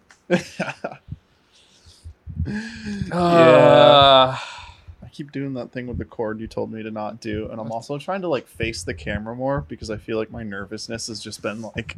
That's okay, dude. Yeah, they don't. No, we're hanging out though. We're just most people listen to it anyway. Don't worry about the video. Right. Yeah. Shout out to the people watching the video though. Don't forget to like, comment, and subscribe. Yeah, we did spend like 45 minutes setting up this shot, so. And then waiting for people lawn mowing and the neighbor bumping little something or other, and then someone else like hosing off their boat or whatever. They're power washing a Mastercraft over there. They're sweating it out. It's okay, dude. All for the love of drifting. All for you to have something to do while you're at work. Everyone, so can laugh at us. Yeah, and me. That's what I'm here for. Yeah, so everyone just get cars that you don't care about, or decide that the car that you have you don't care about. But also, like, you don't have to like drive it into walls and stuff. Y'all should start driving some other kind of chassis though. Like, we got to preserve some S chassis for us. Well, that's what I'm saying. Like, I'm kidding. E36 is great. Like, they still exist. You can get them. That's a really good handling chassis. It's a great platform. If you want to get into drifting, I would say that there are a few better cars to, like, at least at this point. Like, if you want to get into drifting, obviously, like, an S chassis is not really that realistic at this point. No. You got to, like, honestly, you got to know people or just get, like, super lucky or be one of those fools to spend, like, 10 grand on some clapped KA car that's just not worth it. A really good Corolla is undeniable. A really well set up S chassis is undeniable, but getting an S chassis set up really well takes quite a bit more than you would expect. And like, I don't know, like the nice part about like a trailing arm car like the E36 is it doesn't really take much. You just like slap coilovers on it and like add angle. Like you don't have to do wire tucks. You don't have to like do all this like additional crazy stuff to get the car drifting. So they already make a ton of mechanical grip. Yes, and they're front rack, and they're just it's like they're front rack as well. Yeah. I don't think I realized that. Yeah, no over centering. So put the big lock on it. The over centering piece you just said. I need to process for a minute and think about just like trying to figure out how to drift an FC over the past 4 years, because it's like I've driven like 6 or 7 different RX-7s and like all sorts of configurations, like couple turbo 13B, couple NA. I've driven a 1J FC. I've driven an LSFC. I have never drifted a rotary RX-7. I've drifted a 1J RX-7. I drifted a 1J FD, which at the time wasn't a $60,000 car. But like that was also driving that car. I was like, okay, I need to get a tune because this feels amazing and my engine feels like ass. But it makes a ton of grip. The FD is wild because it's like short wheelbase, but then it's like smooth too. I don't know. It's like a very interesting. Is the FD car. longer than the FC? I don't think so. I think it's the opposite. It's the same. Really? You think it's shorter? Because I know the FC is shorter than like S chassis. What's the wheelbase on a FC? I don't know the number, but I do know that it's shorter than. I think S13 is 98 inches. E36 is 106. Wow. Okay. So it's a big difference. Why do I feel so stable? Yeah, it might be a little less than that. Actually, I could be wrong. I think 106 is the. Sounds like JZX territory. JZX is 106, and then, yeah, like R32 is short, R33 is long, R34 is shorter than R33. Really, it looks like it's funny how those cars look deceivingly big in photos, and then you see them in person. Like seeing Liam's car at Final Bout, which, tangent Liam's car, so fucking sick. Yeah, he's got such a good car. Probably top 5 favorite cars in North America. Yeah, it's on that list for me. Insane. Anywho, like just the noises alone. Oh my god. Fucking RV. Yeah, because he was at Final Bout Gallery. So when I saw it, so sick. Yep. Shout out Liam. Give him a follow. I'm wearing my Carhartt hat just for him. Oh yeah, he's a big Carhartt guy. It's funny you say that. I never thought about that, but I feel like yeah.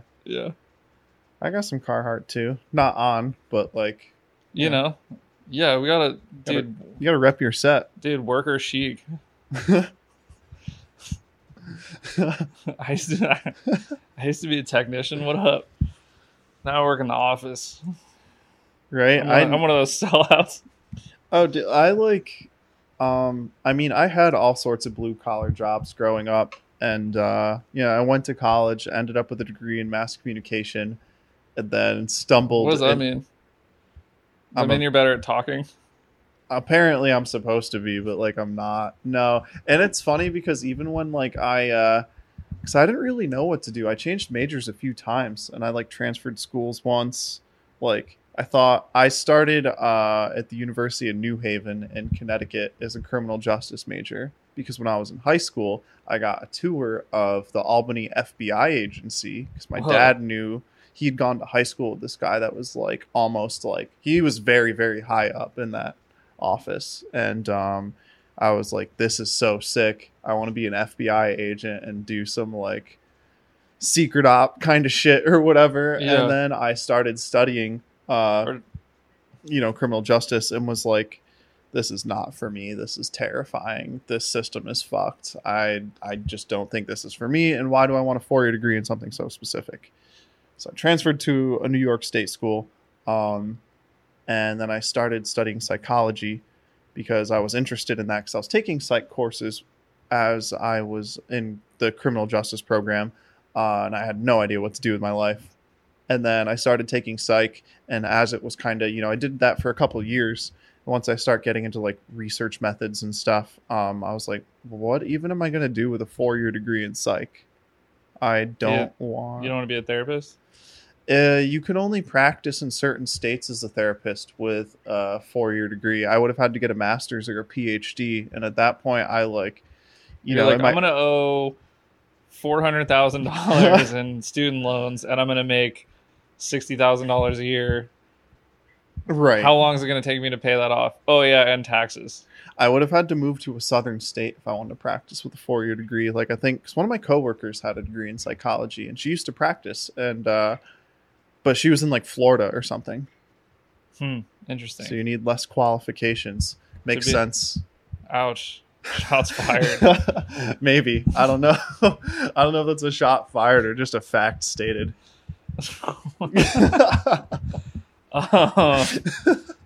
My tire sponsor is in Florida.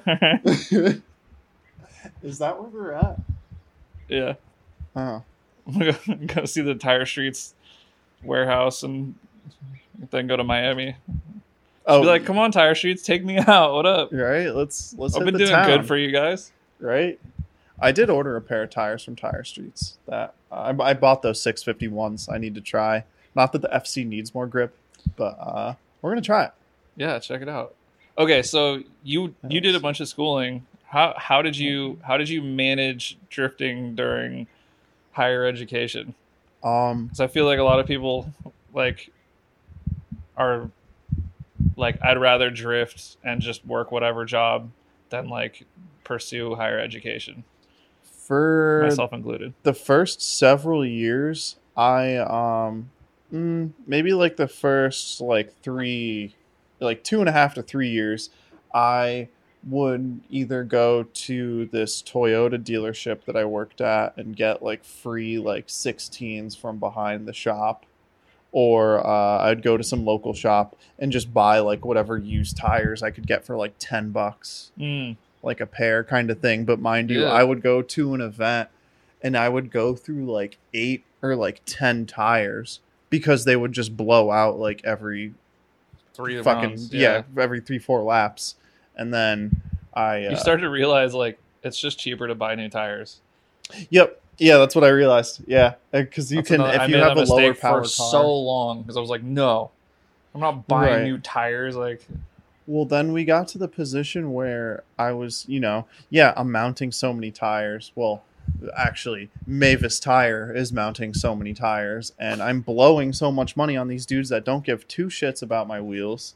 And like, or get mad that, oh, you brought your own tires to a tire shop. It's like going to a burger joint and bringing your own buns or whatever. Like the one comparison that was told to me. And then they charged me $60 to flip 2 fucking tires. And I was like, all right. We ended up getting a tire machine. Long story short, that was the hack. Oh yeah, pro tip, get a tire machine. That was good as cast pro tip. If you're, I don't know, dude. If you have room for one, if you have room and you can make the financial burden. Don't be like me and pay like a ton of money forever to have people mount your tires. And then when you go to Japan and you're hanging out at N Style and they say, can you mount these tires for us? And you just say, yeah, because you don't want to look like you don't know how to mount tires. And you spend me and Burst Speed Mike, dude, me and Burst Speed Mike literally spent like 25 minutes trying to mount like. Yeah, shout out Mike, dude. He was fun hangs on that trip. Literally spent fucking 25 minutes trying to mount one tire on like a nice tire machine. Not like the tire machine that I'm not gonna trash the tire machine that I use. It's reliable. It's like the AK-47 of tire machines. Like, so it just has like that one little thing that you like bend the pry bar over, and that's it. There's no other fancy doodads or attachments. Yeah, there's no bells and whistles on this one. It is a turntable and record player and turntable and needle. That's all you got. I watched Tomoya mount tires by hand at Nico. He mounted a 265 with like literally just tire irons, and they bring this like giant, like it's this really long like bead breaker thing that they like fucking love Japan over. I have a video of him. It's so funny. Like the sexy nights, like I'll just start clapping. He finally gets like this tire mounted at this pouring sweat because it's super hot out. But like, dude, literally just a bead breaker, and then he'd just have like 2 or 3 tire irons and just walk around because there's no tire machine at Nico. Yeah, they have a street sweeper at Nico to clean the track at the end of the day, but they don't have a tire machine.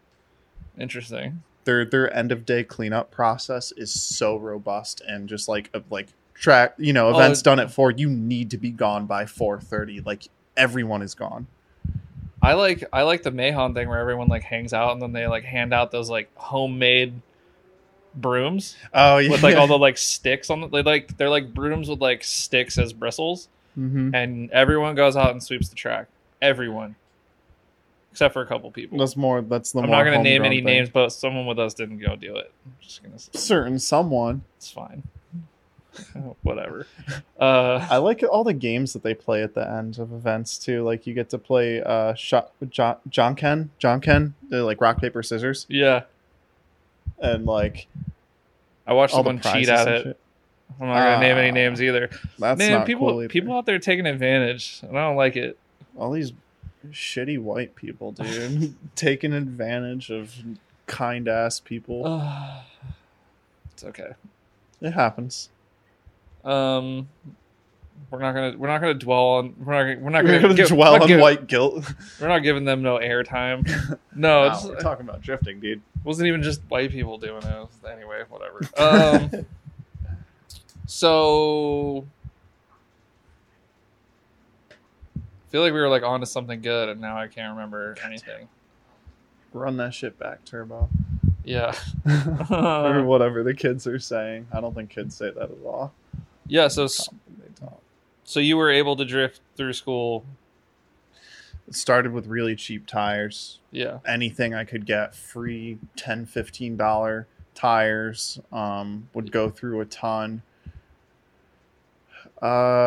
Yeah, I mean, events in like the Northeast are not as commonplace as like hearing about you guys in California. How like, you know, when I was You know what's visiting Dom weird and is- Tyler, it's like, oh, there's like 4 different events you could hit every week, and I mean, like, that's in SoCal. Or yeah. I mean, they have Grange, which literally operates like every day. You could Sick. go drifting like every day if you wanted to. And then there's amazing. yeah, and then there's like Willow, so that's like not too far, right? Like, Mm-hmm. and then they have Adams, so they got options there. Northern California, we have Thunderhill, Yeah, and then there's like stuff kind of like sporadically all over, but there aren't like, you know, we don't have like a dedicated drifting track like Grange. So Luke's dad is here. yeah, Luke's dad just rolled up. Coolest dad in drifting. Debatable, I guess. That I know. Whatever. Yeah, like it's funny because like I see all these events that you guys have out on the East Coast, and I'm like, man, it's like popping out there. I feel like the East Coast is like blown up because it's like you got like the YouTuber, like There's a couple of YouTubers in the Northeast. Well, one now in Florida, but yeah, I feel like the YouTuber vibe drifting world is like allowing for a lot more like events and a lot more like eyes, and it just seems like there's a lot more like big events happening on your end than over here. And maybe it looks like opposite to you, but like yeah, it's always different once you're like submersed in an area. Like when we were talking about yesterday about just like traveling to someone's hometown, you're like, oh, this place is sick. And they're like, yeah, it's kind of mid. I'm trying to leave. For real. But yeah. I'm like, I'm here. I'm like, I'm gonna move to Everett, you know. And Aaron's like, why? He'd probably be down, but yeah, Northeast events. We have Lock City Drift. That's like once a month. We have Lebanon Valley Drift. That's where I told you about like the first events that I saw. That Drift Faction used to run the events there and all that. There's Englishtown, of course, with Club Loose. We have Ready Set Drift that's at Pocono. And then there's, I keep wanting to call it Club Loose North. It's not Club Loose North anymore. It's Nedco. It's Northeastern Drifting Co. or something like that. I don't know.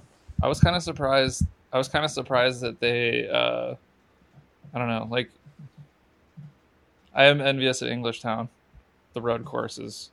There's so many layouts. It's super so fun. good. That place eats tires, and the only time I drove Englishtown was shout out to Jeff Stoneback. He had a private event there in like 2018 that, you know, my team got to drive, and like he invited some Drift Faction dudes, and Front Street was there, and I got Adam in because he was like in town or something and was asking if there was any events going on, and I was like, oh yeah, Jeff's having an event. Which Adam? Adam LZ. Oh, dude, you know him? I do know him. I have some stories. They're good stories. They're not bad. He's a good dude. He's helped me out with some parts and things that I'm That's very dope. appreciative of. I think we had an interesting like first driving interaction.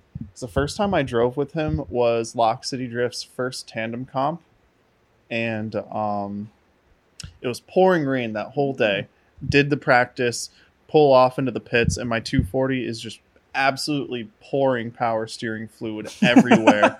And I was freaking out and super nervous and was like, oh, I can't fix this right now. It's like dumping rain. I don't even know what's wrong. Like, you didn't want to lay in this like a puddle like to figure this shit out because I just wanted to compete.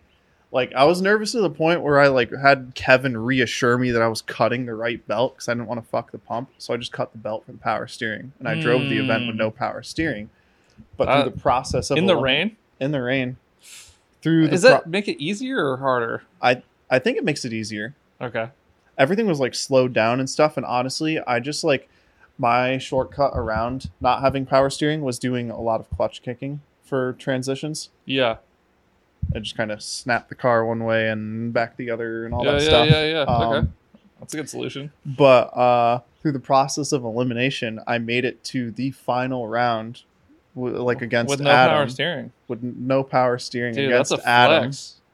And we ended up doing like a sudden death, and I'd say the story because it was like a mistake, but the announcer at first like was announcing me as second place, but I had actually come in first, and then they like awkwardly had to be like, no, actually you got first, and like it was a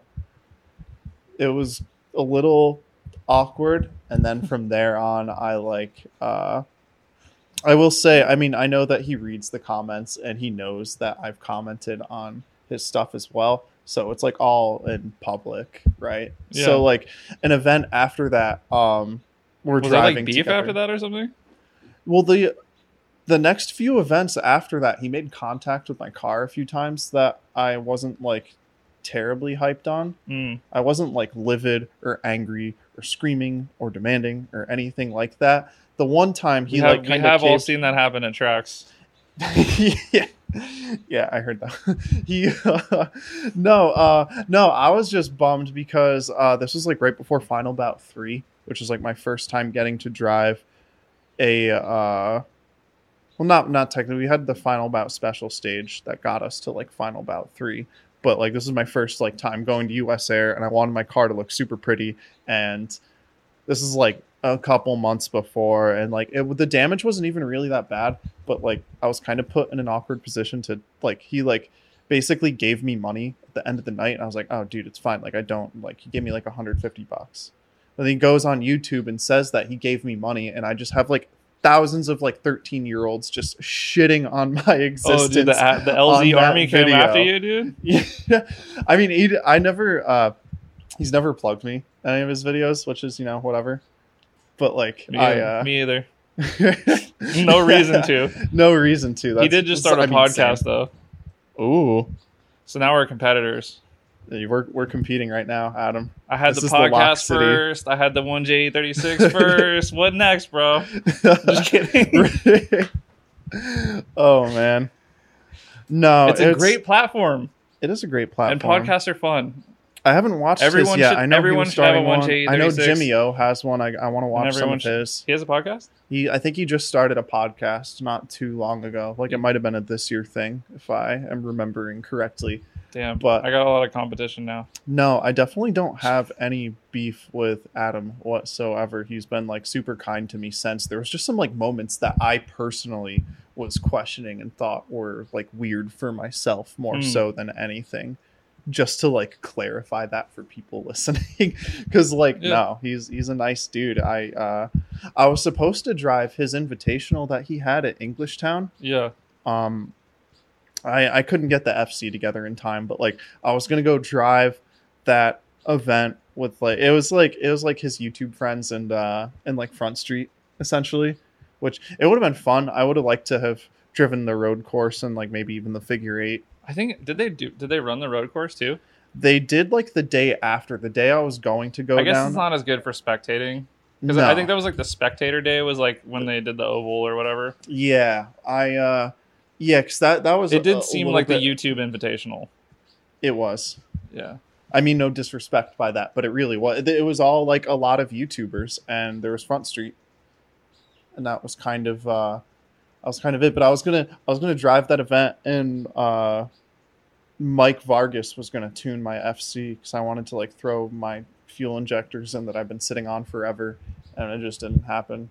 I couldn't get my shit together in time, basically, is the short story. But That's cool, yeah. No, Adam's a good dude. He got me my G25 550 for my new Super D car. Ooh. Or as I like to refer to as like, I basically, sometimes I'll say it's like the Kansai thing, or it's like, no, I'm like trying to like do Streeters 180, but with like hot road. Yeah. And probably which is technically a Kansai car. Yeah. Yeah, it is. Yeah.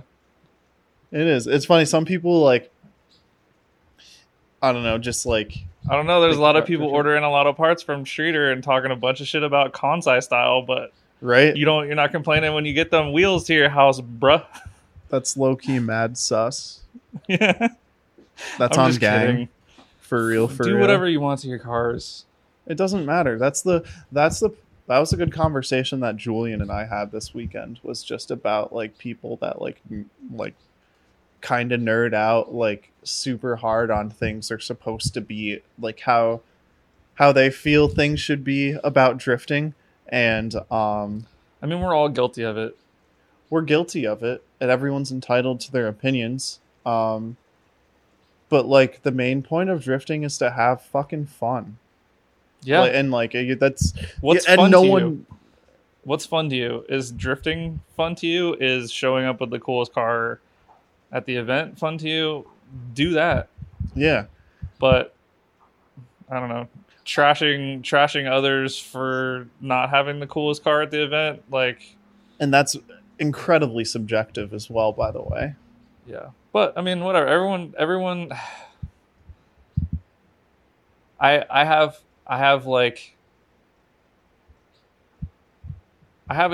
a different perspective than everyone else, and like I'm aware of that, and I think like it's just like perspectives change as we get older too. It's true, yeah. Like there are things, dude. I had a drift team called the Low Budget Crew, and we made stickers that said "fuck real wheels." You can quote me on that. Swear to you.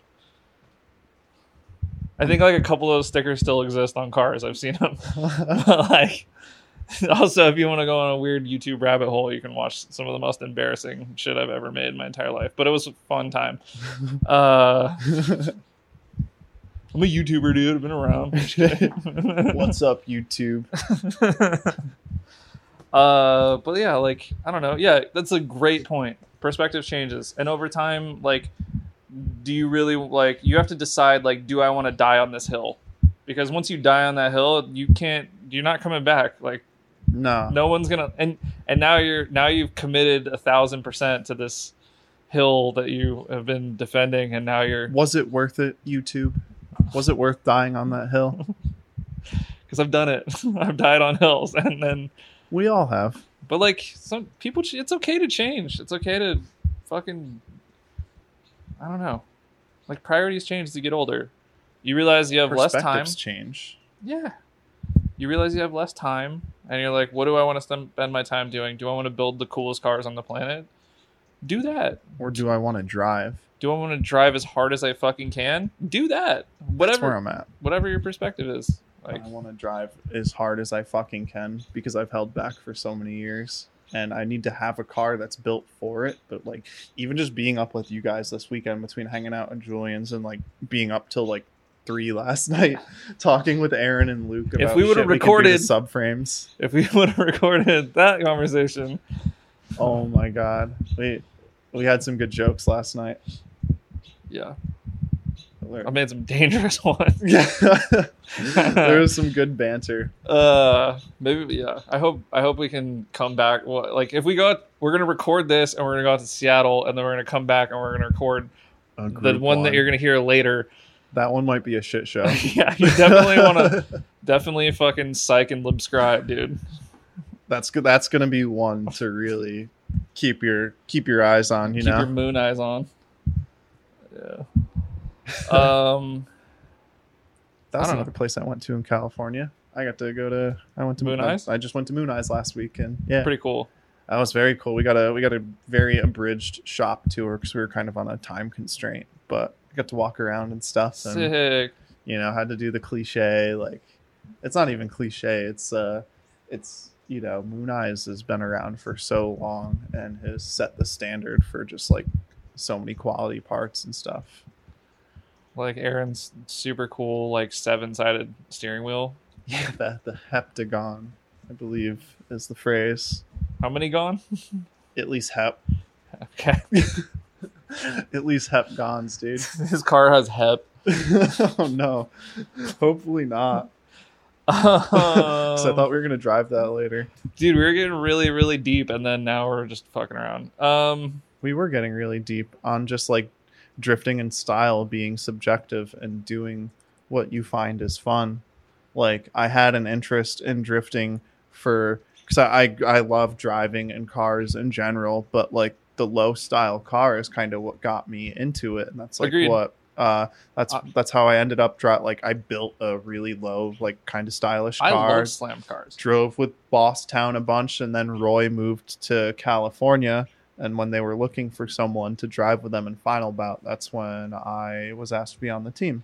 That's a very abridged version of how I What's the Bosstown. history of Bosstown? Like, is it people from Boston? Yeah, it's from people from like the greater Boston area, I would Okay. say. And it started as a car club. Like, all of our stickers and stuff still say it's a car club because it is. So like basically there's a menagerie of friends that are considered Bosstown, but like for a while like Kevin, Shane, and myself were the ones that represented Bosstown as drifting. No one else did that was Bosstown, because it was like a car club. And then Kevin and Shane kind of got into drifting, and Roy was with them, and then they just started representing it as like a drift team. It's kind of how that works. Like we have a bunch of Bosstown homies, and shout out to them. Yeah, because all the Bosstown cars are great. Thank you. Yeah. I was very hyped to have gotten to drive with Shane again recently for the first time in his couple-year hiatus. It's life, man. I was shocked when I saw like Tomoya fucking roll like at Nico with the big Bosstown logo on his car, and I was like, whoa. I was like, whoa, that's some fucking cool culture like connection. Dude, he so when I bought the FC and was driving with him, I gave him one of those banners. Yeah. He literally so you saw it when it was on like the door window, right? Yeah.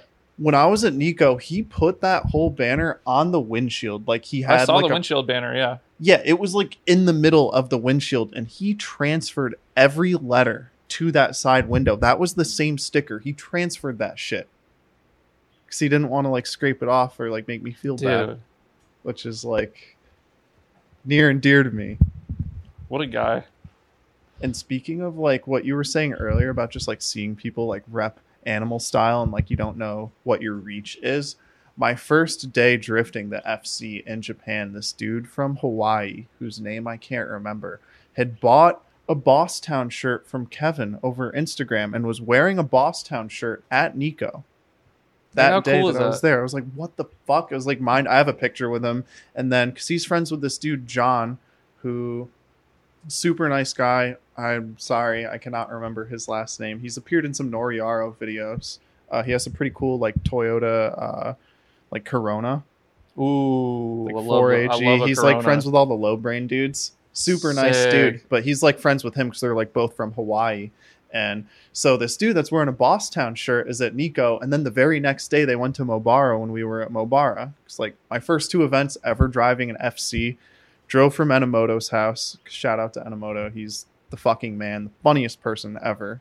And we'll also give you the shirt off his back. But like, we go from Minamoto's house to Nico, drive all day, go back, get dinner, super late, whatever. Get like 4 hours of sleep, wake up at 3 a.m., drive 3 hours to Mobara, drift all day. And those dudes are there as well. And then drive back. So that was like within like the first couple days of me being in Japan in 2018. How cool is that? It was insane and exhausting, and I would do it again in a heartbeat. It was like a 24-hour day, like that second day. We like stopped at like an onsen on the way back to kind of like kill some time, because I was street driving this car and we were trying to specifically wait until it was like a little bit later to drive it back. I love that like everyone in Japan is just like a little sketchy, like with drifting, like because you kind of have like it's like this like it's counterculture. It is. It's very much counterculture. That's why like anyone that's different is and like, has been doing it for there. a long. Anyone who's been doing it a long time in Japan was like, you know, they weren't like a, you know, I don't know, they weren't like a law abiding like salary man like.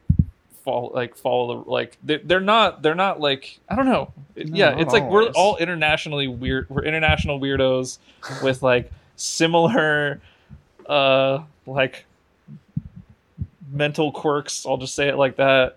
That like strive to like do something. I literally can't sit still. Yeah, playing with the goddamn mic cord this whole fucking time. I apologize to listeners if the audio sounds like shit. Because I was just fucking with the cord the whole time. No, it's fine. Yeah, but it's the ADD, bro. Yeah, Can't help it. God. That's what this. I should have called this the fucking ADD drift pod. It's just like tangents. What am I doing? We were talking about drifters kind of being outcasts, and Yeah. Tomoya was actually a real estate agent. No for a while. fucking way. He was a real estate agent in like the Chiba like area. And No.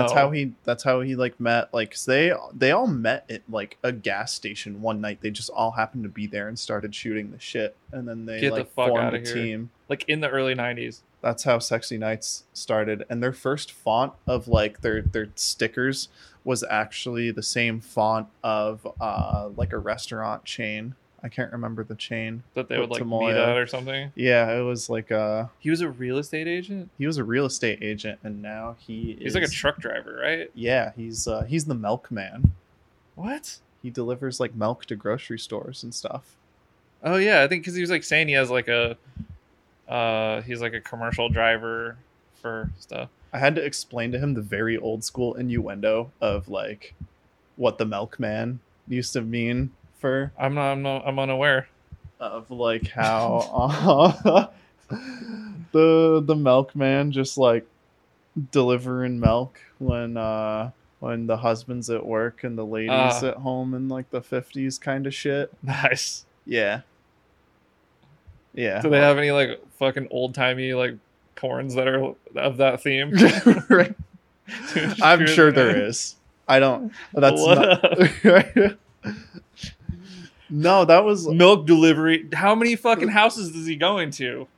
What is this guy the made out milkman? of? Yeah. well.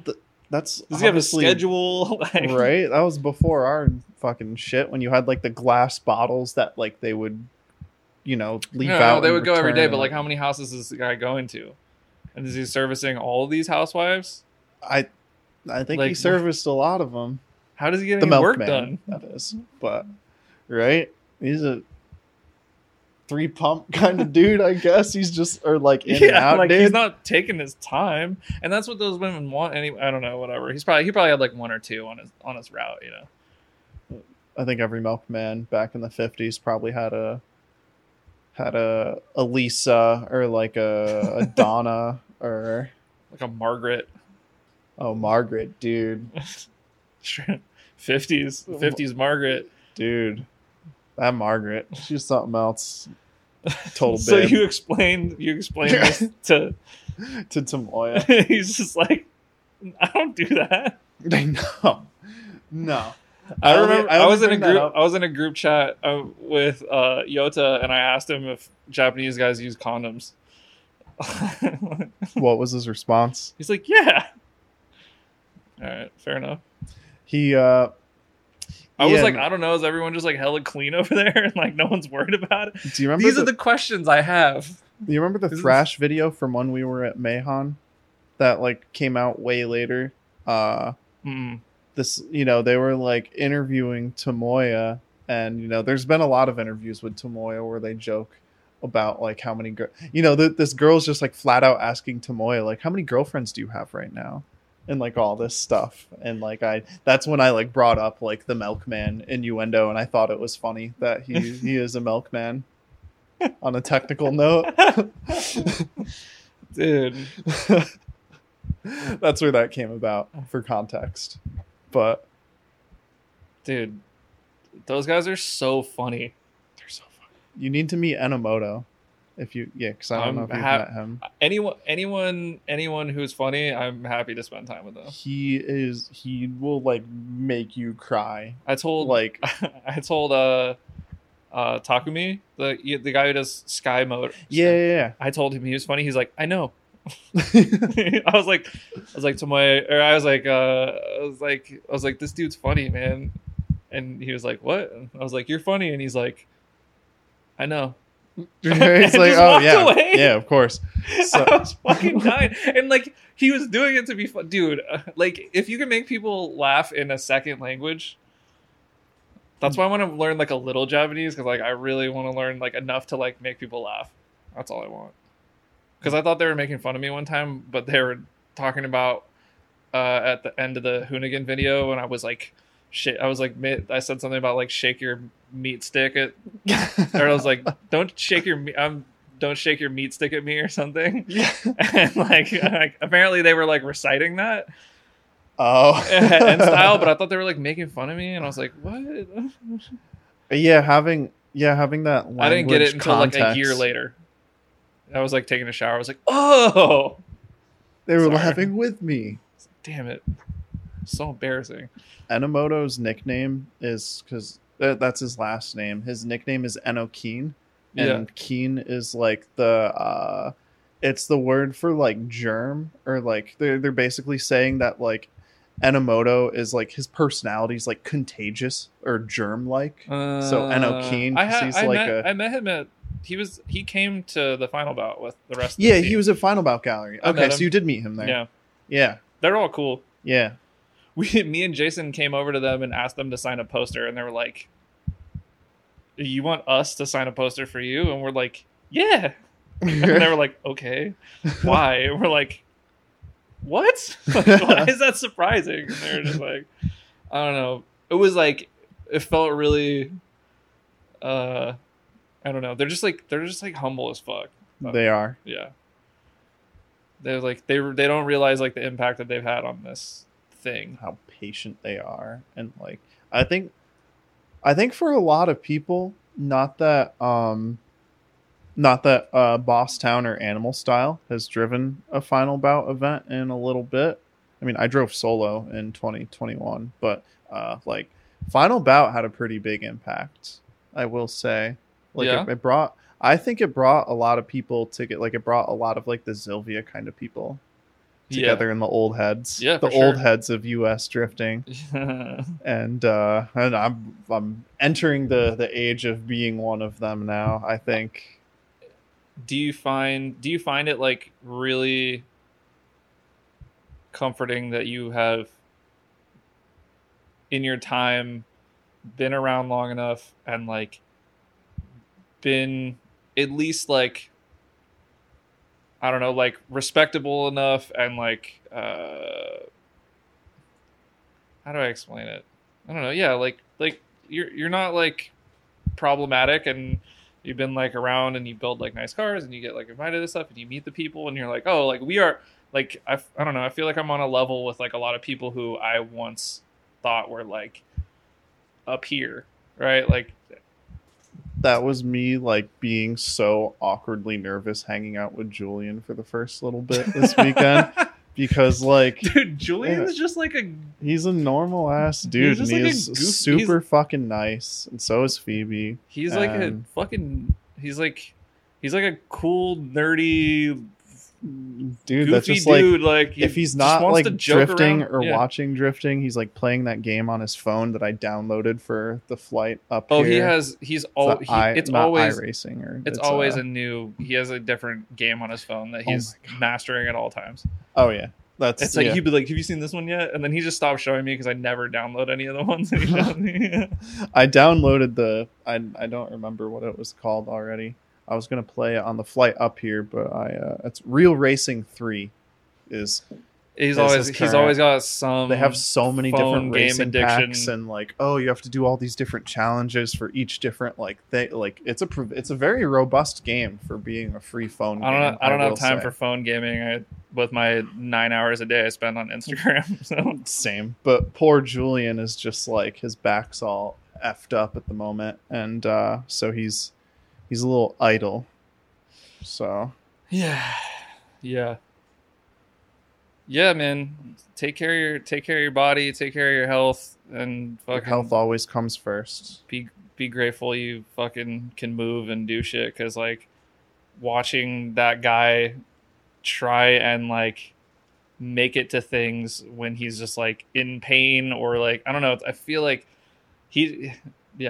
like his health shit is just like the most painful from an outside perspective. You're He's like, got like a herniated disc or something by like 15 mil. He said. yeah, he's got all It's kinds like, of shit. yeah, and other things and like He once drifted like you know that shit that like they're talking about that Justin Bieber has where like half his face went numb. oh Julian once ran a Super D event with that and competed in the event with like half of his face numb. There's like a picture of him drifting with like half of his face numb. He just like woke up one day and like half of his face was numb. You know what fixed it? Acupuncture. oh yeah, he did say he was doing acupuncture for a while. I don't remember hearing the Sure. face. I heard some other stories. He's He's got some good stories. He's an earthy healer type, you know. Yeah. Yes. Speaking of which, we both like had learned, and I was super hyped when I first went there because he I didn't realize his back was like all jacked up till I was driving up there.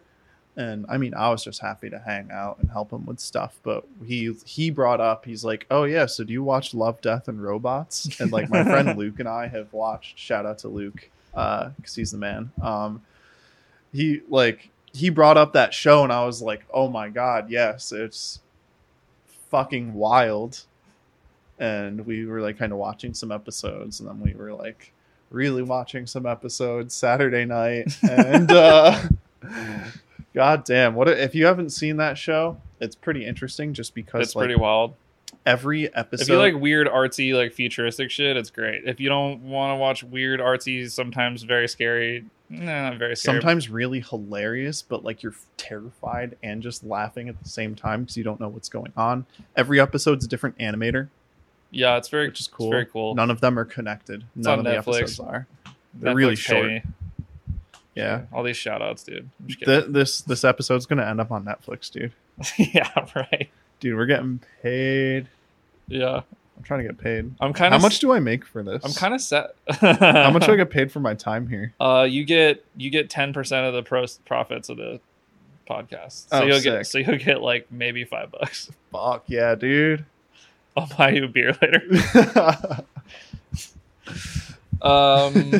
I'm kind of sad. Okay, so like LZ's podcast got put in the sports category and mine's in automotive, and I really wanted to compare and see like where I stack up as far as like the rankings.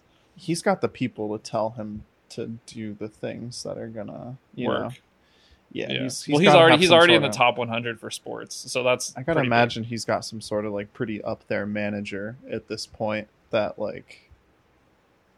I don't know if I'd want that. I don't know if I'd want that life, man. Like I think about that It's tough. I think about this with the pod. I honestly struggle with this with the podcast a lot. Like I'm like, do I really want to put all this out there? Do I want to, have people at drift events like know about me getting jumped in Chinatown, like you know, like you know, it's like shit like that where it's like you're putting yourself out there to an unknown amount of people, an unknown amount of places, and sometimes I don't know, I go in like waves or whatever, but like I think the pros outweigh the cons. It's if anything, no matter where the podcast like takes you, I think it's going to be an awesome piece of drifting history, and it's gonna encapsulate I think is the word. Communications just like major. yeah. I talk good with words. I know how to speak. It's okay, dude. I can't spell. Oh God. But yeah, I think the Goodest Cast is going to be a nice piece of drifting history someday, and it's going to encapsulate drifting of these times right now, and just like hearing people like shoot the shit about like stories that have happened through drifting, or even just like getting to like kind of, you know, like there's only so much like back in the day of like video option where they do like some quick interviews and stuff, or like, you know, there'd be magazines, but this is like a completely different level when you think about it, because you get to really like, depending upon how long someone's episode is, you can kind of get to know someone. Yeah, and it always comes back to, well, it's not about me, it's about the people that I have on. Right. Like, and like getting them out there and their stories and like their personality. And then it's like, there's nothing I like more than getting a message saying like, I really liked this guest. Like, you know what I mean? Like it's the feel good part of drifting. I'm not like the funniest dude on the planet, but I'm aware I'm like, you know, I could be entertaining. Right. But like when I bring somebody on here and people who didn't know who they were go, oh man, like they got cool stories, and like, you know, like that hypes me up, because it's like, okay, we're getting people kind of like out there who are interesting. Yeah, and I've always been like hyped to hear like there's been a lot of kids I've met at like drift events that just like know so much about me that I don't like what we've been talking about, like we don't know our reach sometimes, like even just with me just like posting the same stupid shit on my Instagram stories and stuff like that, and people are like have thought like the whole story about the FC has been neat, and like these really young kids, one time I gave a ride at the track, they're probably like 14 or so, they came back to the next event and they bought me like a Hot Wheels of my FC. They bought me like a little Hot Wheels. It was like, oh, we saw your car. And just like shit like that. Like, yeah, I don't know. There's nothing better when the kids get hyped.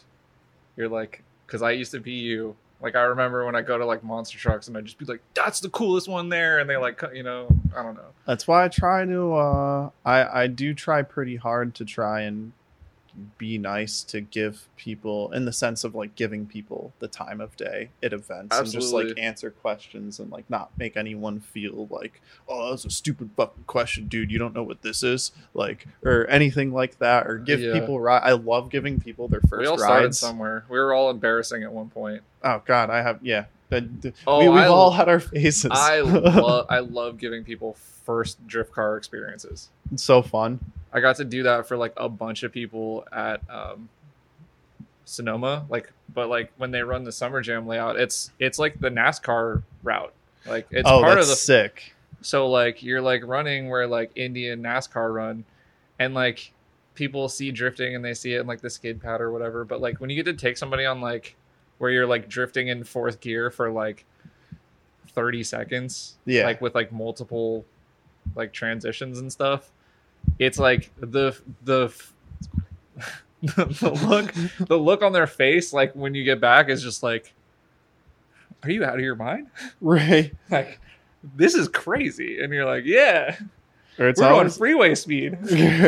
Or it's funny when they like are like so hyped up that they'll like say like that they don't know what to say, and then you'll just like hear them say something like kind of awkward, but it's like you get what they're saying, but you know that like you just gassed them up that much, and it's like, yeah, dude, that was like way cool, or like, I don't know, like whatever. Like I love that shit. If I could tell you how I am so awkward sometimes when I'm giving people ride-alongs and there's like a long line and you're like waiting to go and you're like, so, Right. you know, or you're just quiet. Or me trying to talk to like some Gen Z kid and it's like, so you figure out what kind of drift car you want someday. Like trying to make small talk in the car, sometimes awkward for us drivers. Yeah, be wary. It's so funny. I gave this one girl, she was like with a dude and he was like my friend wants to ride along in your car, and I was like, okay. And he like goes and gets his girl, like comes back, she gets in the car. He's just like super, super thick, like Ukrainian accent. Tells me she doesn't speak any English. And I'm like, great. I don't have to like try. Like, we're just going to sit here in silence. Yeah. And then she's just like, she like writes on a translator in her phone and then shows me. And she's like, I don't speak English. I can't speak any English. And I was just like, all right, like, cool. And then I like took her for a bunch of runs because like she got hyped, but it wasn't like it's always before the first run. It's really awkward because they're like nervous and you kind of want to like they have no idea what to expect. They don't know what's gonna happen. They're like, are we gonna crash? Like, you know, right. You're like, and it's like feeling it out for themselves. You kind of want to like talk to them to make it like a little less awkward because like you're driving and like you don't want this like weird awkward energy in the car when you're not to be fucking woo woo or whatever, but like no, sometimes it's awkward and sometimes there's like every now and then I'll get in a mood where it's like I kind of need to like do a few runs by myself to get my bearings, or there's days where like I'll give a bunch of rides and I'll get to someone that's like got in the car and it's like I don't want to have to try and like readjust personally to another passenger and give my whole spiel to again. So you're just going to ride with me for like the next 6 runs if you want. Oh, yeah, or you're getting out and I'm not giving anyone else a ride. If you just go out in a session and like, I usually like come off the track and I'm like, good. And they're like, good. I'm like, okay, we're going again. Like, right. I don't want to like, I check in. That's key. Like, you know, you don't want to just take somebody on like 7 runs and they're like going to throw up or whatever. Right. I'm like, good. Okay, cool. But yeah, this one, the last output flange I broke, I was like waiting in line. I'm like,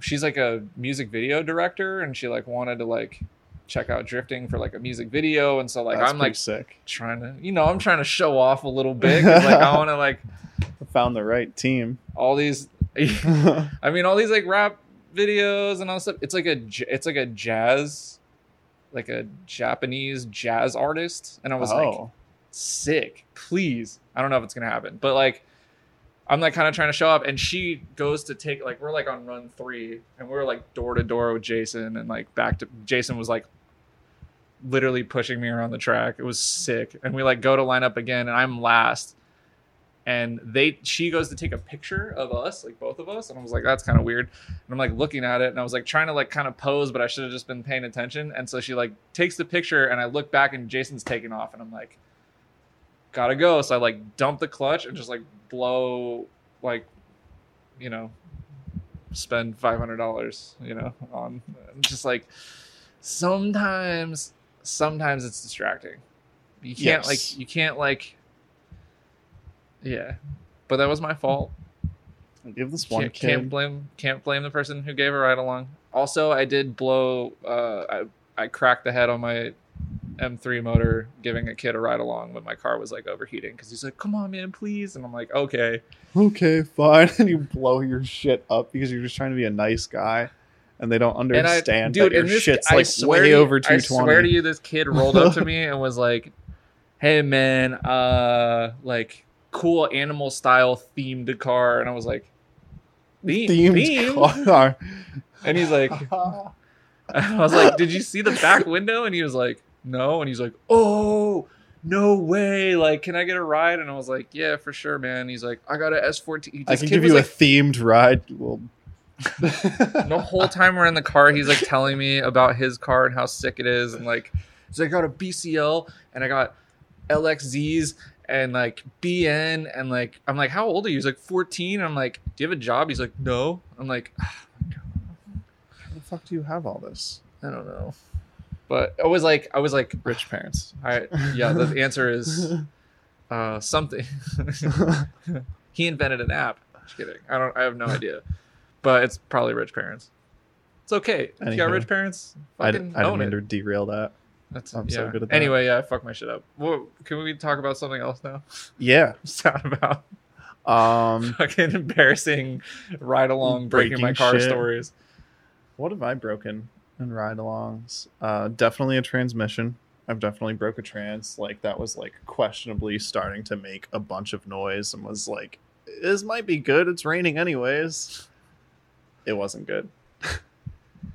I haven't blown up any engines, so that's good, I guess. But yeah. Speaking of engines, price of these SRs these days, huh? Yeah. Getting a little hectic. I'm looking at two of them. A couple of Two SRs plus pull a one behind premium me. right next to us. Yeah, gotta hoard stuff while we can. Circling back to that one. I don't know what to circle back to.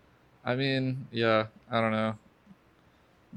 Just hopefully they like start making cool shit that's like cool, that's like available today, instead of just only old school stuff being cool. That would be nice.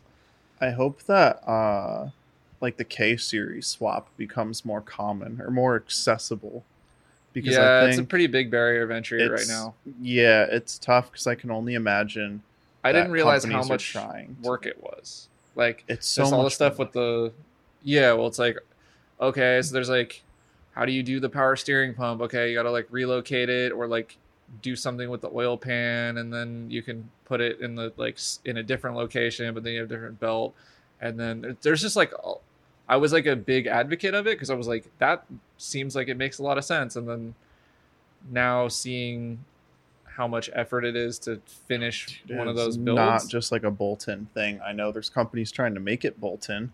Yeah, but it's like, going to get there. It's like you can buy like a fucking $400 K series and then go spend $12,000 on it just to put it in your car kind of shit. Yeah, I mean, if you go through if you get the like TF stuff, like it's. Yeah. Well, and also like the motor, like if you would have bought all this stuff, yeah, I don't know. Who cares? I know Jimmy Oaks has done it, and I think he that's like that. I know locally that's done it, and I want to say he said he spent like $11,000 or so, like 11, 12 grand. Like that's a lot of money. I mean, once the swap is there and you have all of the things, it's great because you can blow up a motor, go to like any junkyard in the U.S. and find a fucking K series for like $600. There's probably one in the parking lot of whatever event you're at, right? In someone's daily. Yeah, there are a large amount. That's something that I personally have wanted to start hoarding for a while. Not that I'm at the K series swap yet, because I still got a couple SRs, but like I've thought about it. I was like hoarding ZF transmissions. That was smart because they're so expensive now. I have 2 spares and 2 cars that have one. Okay, so you have like a spare for each car right now. Yeah. As long as you don't detonate them super bad, or if they like start making noise, get them rebuilt kind of thing. Like if you have, well, you guys don't have an off season. That is kind of the beauty of living in the Northeast, is that we do have like I don't finding know. beauty within the suffering of winter. I thought about it. We do actually have an off season. We do. When's it's that? Summer. Because it's way too hot out. Because all our tracks are in the desert in California. Yeah, and you can't be drifting your car in like 110-degree weather something. And it's probably not the best for it sometimes. It's awful for the car, and it's awful for humans also. Yeah. Yeah, got to stay hydrated because let me tell you something about kidney stones. They're not fun. Have you had one? I've had 2. Currently have one that I'm on a waiting list to get surgery for, so that's been cool. Dude, it's so sick, dude. Big health. Big health guy now. I'm talking to Julian about just like all these days. He's like telling me about like the bone broth thing that he did. He's doing the fasting, anything bone broth fasting, and everything to just be chill. Yeah. He'll get which there. is smart. He'll And get I there. wish I was smart enough to do things like that when I was younger. Mind you, I was told my kidney stones were like a genetic thing. Hmm. I don't know how true So you come from a that family of is. stoners? Haha. Yeah, dude. Fucking 420 or something, am I right? 420 pee it out. Right. Ting. No, it was This kind of podcast is brought to you by by energy by your drinks. local community care. Yeah. Oh my god, dude. Fuck you, Albany Med, for taking so goddamn long. I It's gonna be okay. eventually it will be, because I have a stone in my kidney that's too large to pass from my kidney is the problem. So it's still there, like it's hanging out with us in the podcast right now. Wow. I just 3 guests. 2 guests. I'm good at counting. wait, what? I said 2 guests. We have 2 guests. Should I put Dude. Should I put PJ and kidney And stone? his 7 millimeter kidney stone. 7 millimeters? Yeah, That's it's a not good. big rock. That rock, dude. You hide it in your sock or something? What's that song? Yeah. One on Millie Rock. Hide it in my sock or something. I don't know. Why do you put rocks in your socks? Isn't that like uncomfortable to walk around? It's like stones in your shoes. I think they're hiding something else. Oh, really? You think so? Yeah. What do you think that is? I don't know. Could be anything. It could be like how otters have like that special like little rock that they like will like have kind of thing, you know? I don't know anything about this. You ever seen an otter like play with like they'll have like a little rock that they have that Yeah, but don't they know if use it it's, to like open shells and stuff? So and it's they like tuck it in somewhere. They hide it in their sock, I think is what they do. That's When what that otters song's belly rock. about. They hide it in their sock. I'm pretty sure. That's what That's great takeaway. this podcast is going so well. It's gone so smoothly. No interruptions. Yeah, no interruptions. It's nice and cool in here. Yeah, it's not 100 degrees out. I'm not sweating through my shorts profusely. This is my first podcast in shorts. Skies out, thighs out, dude. Am I right? It's a beautiful blue day in Everett, Washington. Yeah, The balmy. about 20 minutes 90 from Seattle. something. We're gonna go see the Space Needle. I keep forgetting. Is it called the Space Needle because people do so much heroin here? There was a lot of junky looking people at the bus stops, dude. Well, I think know it's, Aaron's not happy about that because they're starting I'm to pretty like sure really I saw. kick I'm pretty people out of like Seattle. Like they're that all like loiter, all these bums fucking loiter around bus stops and shit, and they literally kick them out of the city. Mm. Well, My computer is doing something weird. well, We're nutty. good. It's just asking if they can talk to the calendar for some reason. Yeah, whatever. Pretty sure I saw one of them. I think I saw Kurt Cobain yesterday. I think he's still alive. Oh yeah, you're saying that earlier. Yeah, he was at the gas station. That's what's up. I loved you in Nirvana. I love your work, man. Huge fan. Um, You really made Dave Grohl sad, I'm just sad I haven't seen more flannel. While we're here. right? Yeah, it's just not. Have you been to Portland before? I have. Is it as weird as the internet makes it out to be? They have a strip club where they do. Is it a flannel strip club? They do. They have a strip club where they do karaoke. That's fire. Where you can do karaoke at the strip club. It's on I Sunday can nights. sing to some stripper Yeah. with her. Yeah, you could go up and do like Sublime while someone like strips on the pole. That's fire. Yeah, I saw a fake Amber Rose at a strip club one time. nice. She like, I feel like she was trying to be Amber Rose, or maybe I'm just a piece of shit and she just like looked similar to Amber Rose. I don't know. I mean, it's a good look. It wasn't a bad look. Yeah. Not a good strip club. I don't have many strip club experiences, but from the ones that I do. I don't. Well, that's not true. Yeah, I don't know. I just find them weird. I'm like 2 in my head when I'm there. I'm just like, I wonder like. Oh, I got in trouble at a strip club in Atlanta. Is that something you want to air out? Yeah. Or Yeah, I'll tell a story. tell our people. I landed in Atlanta and I was like, Atlanta's like famous for strip clubs, right? Like we should go to one. Oh, And so like I was with my friend. She lived across the street from a strip club. Oh, my that's friend good. Megan. That's a short commute, right? Dude, we walked out of her apartment complex and across the street to like it was like kind of like a bougie one. I had no idea it was gonna be like really nice. I was not dressed for it. It was like a weekday. It was crazy nice in there. Like it was by far the nicest strip club I've ever been to. I've been to like 5, so maybe 10. Oh, you're way more than me. I walk in. They have like a full dinner menu. I ordered chicken and waffles, and I'm like, "This is pretty cool." Like we like sat down and had like a meal, but there was like strippers like everywhere and shit. That's And I was with Shelmy and our friend Megan, and we just had a meal. And so like I was like, okay, I got to take a picture of this fucking chicken and waffles in the strip club. So I pull my phone out and I take a picture of the chicken and waffles. And I put my phone back in my pocket. Oh, and they thought you were taking a picture. And one of the ladies who works there, one of the dancers, came over and cussed me out. And guess what happened? You got the boot? No, they dragged her ass off and left me alone. Oh, nice. Because we got like, I don't know, it was probably like $100 bill. And we easily paid like, I don't know, like $75 total to like get in there and shit. So there was no one there. So like, right. We're not kicking out like the only like 4 people who are here. The one time that you were like, phone eats first. And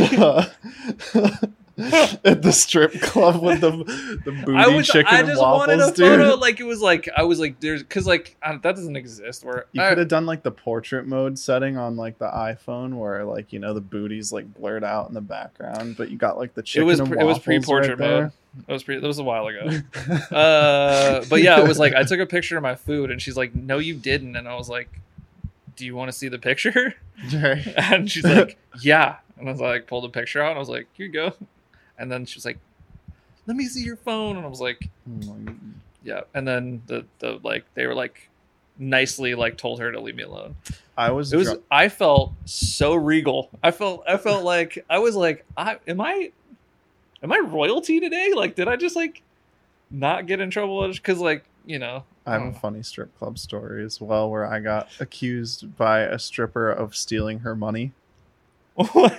Because we were really drunk, and I don't know, I was just like trying to be nice, and like there's all these like singles that didn't make it on the stage, so I'm just like, I don't know why I was touching the floor of a strip club, but like here I am taking singles off the stage and like putting them on the stage. What a nice guy. And she got like so mad at me. She thought I was stealing money, and I was like, no, not like. And then I was just like drunk and kind of like sassy, and was like, I wasn't stealing your fucking money, like. Yeah. And then she told me I looked like Kurt Cobain. Speaking of Kurt Cobain, dude, yeah, this was so some of the Bosstown dudes will like be like, "Oh my god, you look like Kurt Cobain." She was nice to me after I like told her off, like, I don't need your gross fucking singles. I'm sure she loved that. I didn't say it like that, but Yeah. that's how I felt. But like internally, I was saying that. Externally, I was like, no, I wasn't stealing your money. That's weird. I mean, I get it, dude. Yeah. I don't know. I was just like drunk and not thinking about it. And this like stripper in a not great place, because we were trying to get into a nicer place, and we immediately got turned around at the door because one of our friends like was too intoxicated. Yeah. That'll happen. That does happen. I don't like, I'm like not a, I don't know. The only one that I really like is the one in Portland that does stripperoke, because it's a spectacle. Like, I want to hear some dude wailing like some off-key, it was really like shitty song. 2 white dudes came in and rolled in and did that like Lamborghini Mercy song. I don't know what the name of the song is, but like murdered. Like they practiced that shit. Okay, all right. And like it was like a show. And then there's someone would come up and do like someone would be. My girlfriend Shelmy was like, shit faced, and she's like, I'm gonna sing, and I was like, no, please don't. What? I can't sing. No, I was just like, you're not sober enough to like. It was gonna be bad. Sometimes you just know, like what's gonna happen. And then someone did 9 Inch Nails, Oh no. and all the girls came out with like animal masks on.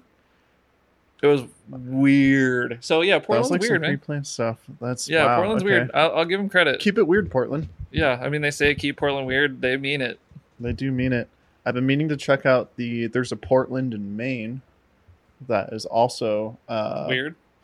I'm not sure if it's weird, but like I didn't realize Maine was like a very low key. I'm saying that unironically, low key like weed capital up northeast because they have Interesting.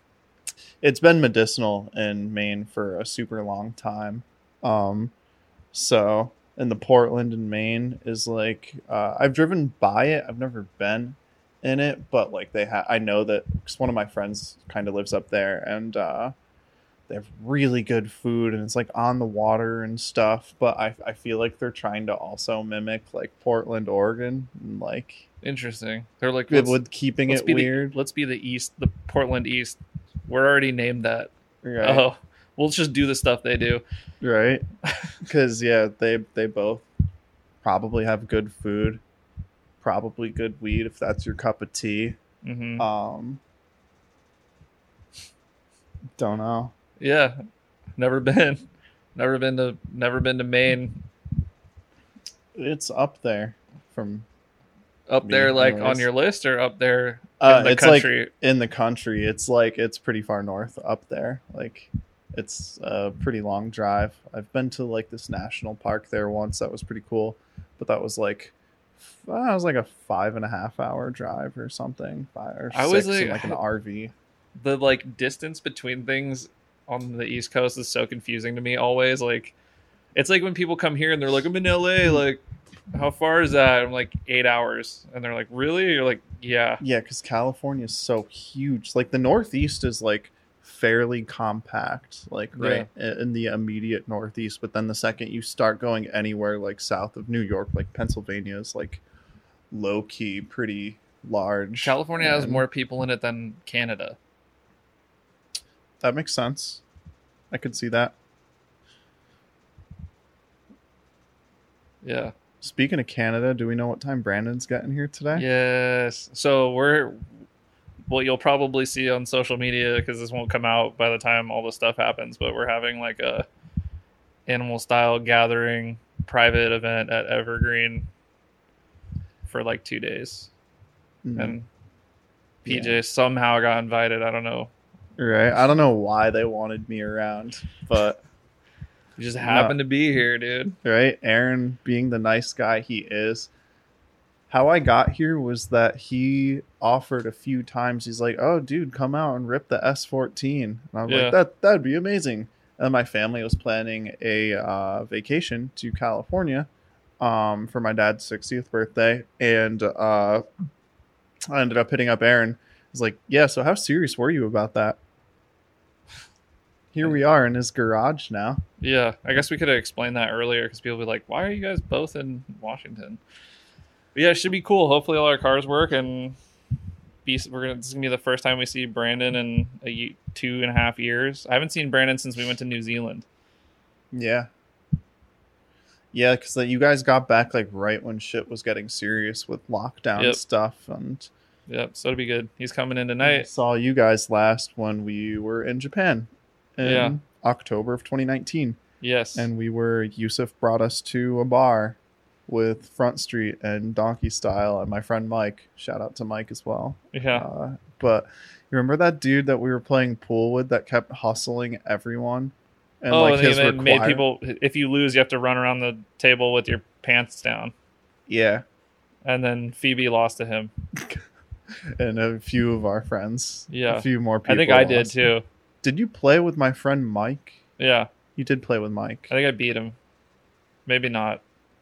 I forget. I feel like I seem to remember being like, I'm either really decent or, let me rephrase that. I'm either like mediocre or I'm terrible at pool. I would say I would rate myself as mediocre to terrible at pool as well. Yeah, but sometimes I get on a flyer and I'll just like channel it from somewhere.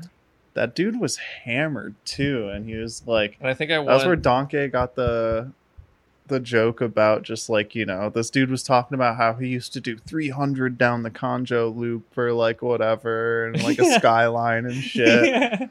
That's where all that shit came from, was from that night. This dude hustling everyone in pool, and then you had to run around the table with your pants around your ankles. Yeah, and then Aaron and I were freestyle. I like sea walked on the street, and then Aaron and I like freestyle raps for like 45 minutes drinking on the street. And then was that the same night? We went. Did we go bowling? We did go bowling. Yeah, I don't that was remember the if they night were on the same Julian night. was like juggling bowling balls and dropped them all. That was a sick bowling alley. That was pretty cool. Yeah, me and Aaron put the like bowling pin like costumes on. Oh, they had like pins that you could like wear. That was cool. And then Josh like rolled his ankle skateboarding, and then he fucked his shit up that night. I felt so bad because everyone been drinking, and we were in that Triangle Park. Yeah, I remember that. That was when.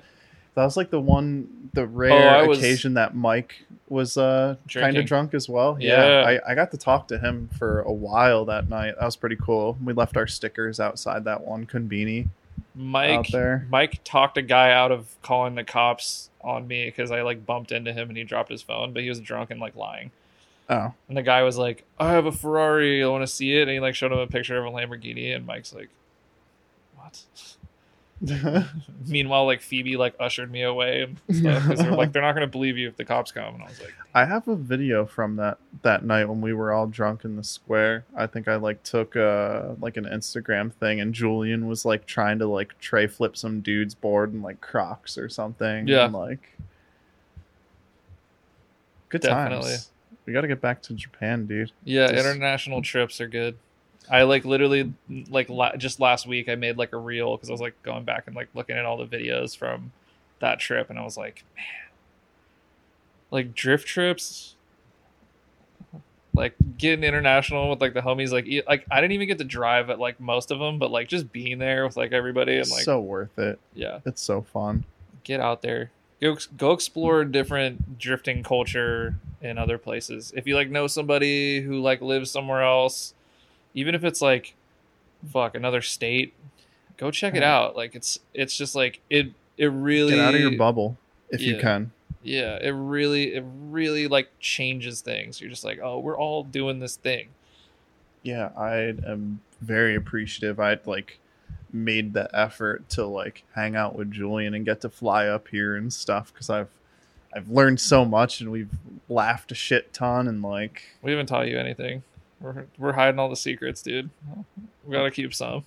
You gotta keep some. Just kidding. Right? I can tell you anything. Right? No, we know we're just hiding it from the people. Right? No, I'll tell the people whatever. I'm kidding. I'll tell them. Yeah. I'll tell them. They know what we know. All the fucking cheat codes are on this podcast. Like everyone no one's like, oh, you gotta like this special toe setting, like none of that. So this makes me think about when Naoki was here for Super D, and everyone was like, oh, he's lying about his power, like whatever. Oh, he modified his subframe and like tilted it or some shit. Or Aaron Wong said he was reading Jalopnik, and in the comments someone like broke down what was in the motor of the car from the video, and Aaron's like, dude, I bearing slapped that shit myself. I know it's in the motor. Like it wasn't that. Like it was like a basic SR that made like 300-ish probably, right? Yeah. And just like 4.6, and I don't know if his subframe raw was skill. Yeah, he's got all the driver mods. He doesn't need a shitty FD I've car. seen him do shit like that in cars that are worse than the one he was driving. Like I firsthand got to ride in the passenger seat of one of the like probably like one of the worst driving cars I've ever driven.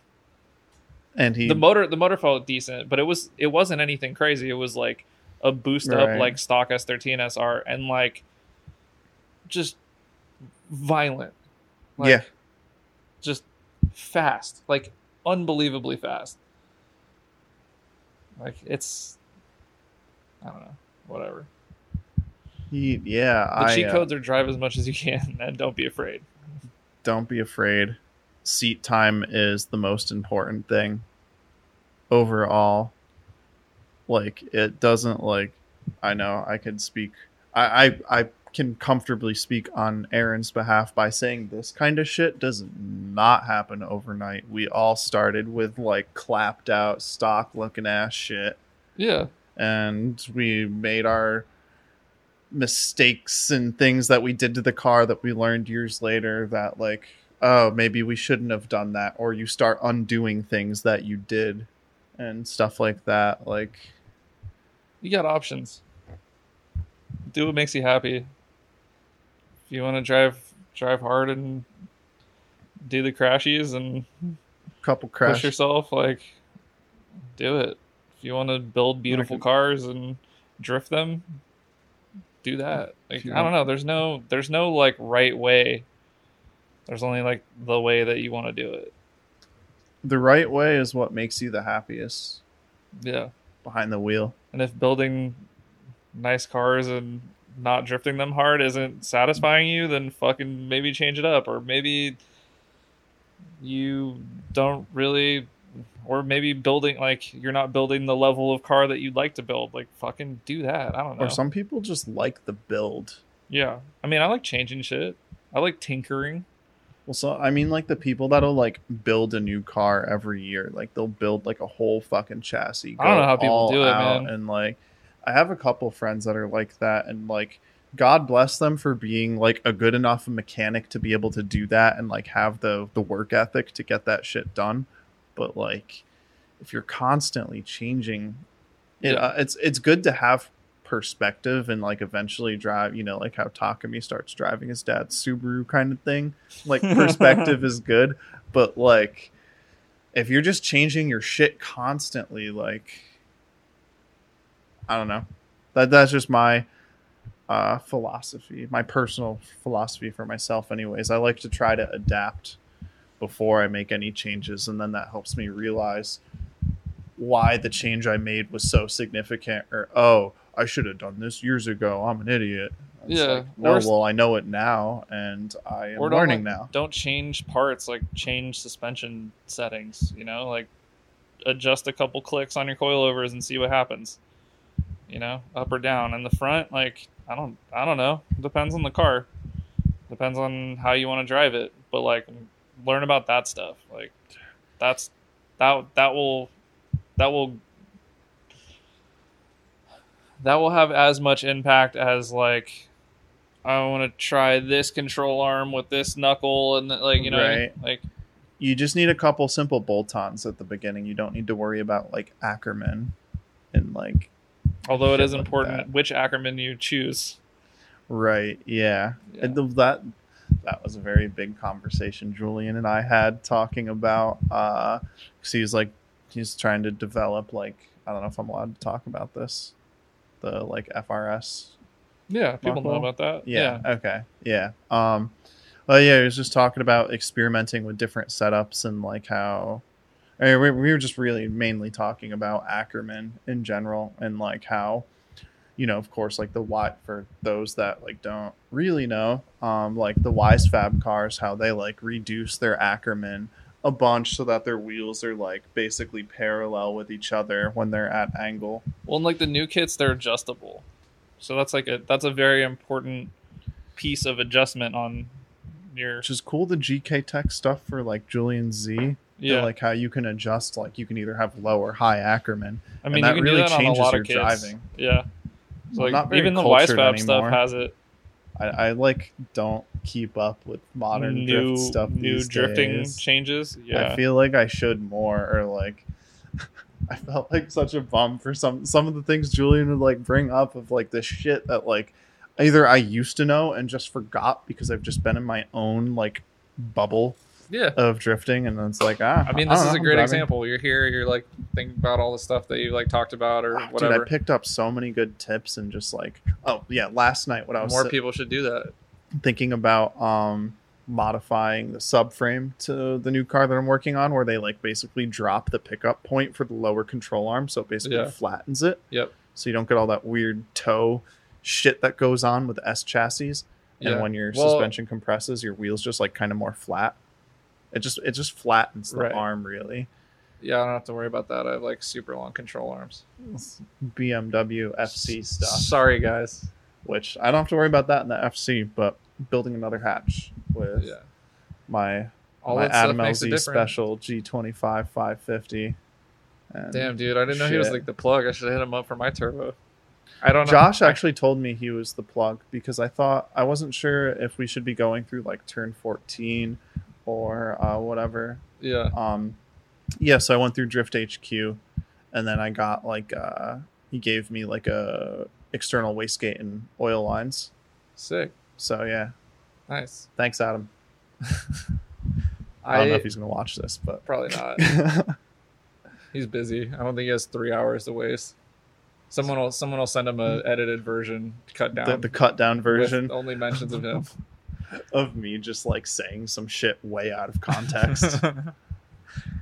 I don't know, man. How crazy is it? Like, dude, you gotta give him credit. Like, he's like, oh, I'll just buy a parts company. Yeah, they're doing well. Yeah. What do I need to keep drifting? Here are all these things. Acquire that, acquire this, acquire that. He has like I don't know. He's got like a whole like. What's the word? Empire. Empire. He does that's what I was thinking empire. of. And which, depending on if you're a Star Wars fan, I mean, I kind of good thing or a bad thing. Right. It just depends if he chooses the light side or the dark side at the end of the day. Yeah. I kind of know. Anakin LZ. I sort of know of one person that I know that he had helping him like with investment kind of stuff, because like a lot of my local drifting friends work at this place in Troy, New York, called 1945 Speed and Customs. This guy Jeremy he used to drift with like Chris Forsberg and Ryan Turk, and like he's friends with Jared Deanda because he like was drifting like in the late 2000s and just like stopped for a while. But like anyways, his now Did wife. Deanda ever drift? I don't know if he drifted or not. Okay. That's a good cue. I don't know. I would hope that the face of is he the face of Formula Drift? Yeah, he's the voice. Call that? He's the voice of Formula Drift. Yeah. I hope that the voice of Formula Did you notice Drift, that he stopped saying "send it"? Did he really? Yeah. Did someone tell him to? I don't know. But I don't know. I just feel like he says it a lot less. I just remember now that it's like a watching thing. his live stream of like this one time in Long Beach. He's like trying to talk about Cali's all cool with weed. It's like, oh, get out your vape pens and like for like when they're sending off cars. I forget exactly what he said, but he was like talking about get out your vape sticks or something, and I was like, oh my god. Noted. That just made me think. Have you ever seen the video of Lil Wayne like spilling his drink or like his cup of lean next to like the couch during an interview, and he's like, "Oh my god," No. like whatever. No, but that's great.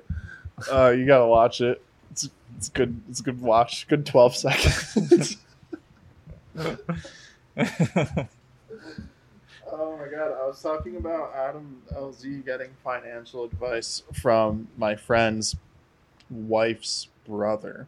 This guy that's like really into his So like a really close connection. It's like Chris Kane, who he like I've known of him for a really long time because when I was in college, he was on Facebook and he had a plug for brand new Model 5s in like 2012 when they were discontinued, but he knew someone that had like a mountain of brand new wheels sitting in Japan. And like I was nerding out over Model 5s when I was like 19 or 20 or so. Really wanted some, and I hit him up, and he wanted like $3,000 for a set, which, you know, like 2012, 2013. That's a lot of money. Could not fucking afford that. That's for sure. Yeah.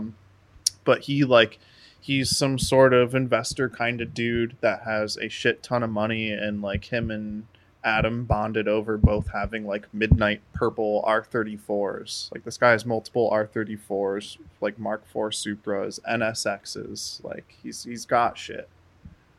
he's doing well for himself. And you know, when someone like Adam is like, hey, There's always somebody with more money than you, though. here's like 30 racks, what can you make that do? What you do with that thing? And then like from there, like what those racks do. what do them racks do? Is that how they talk in business I think so. and finance? That's how they speak in the pharmaceutical industry. I can assure you of that.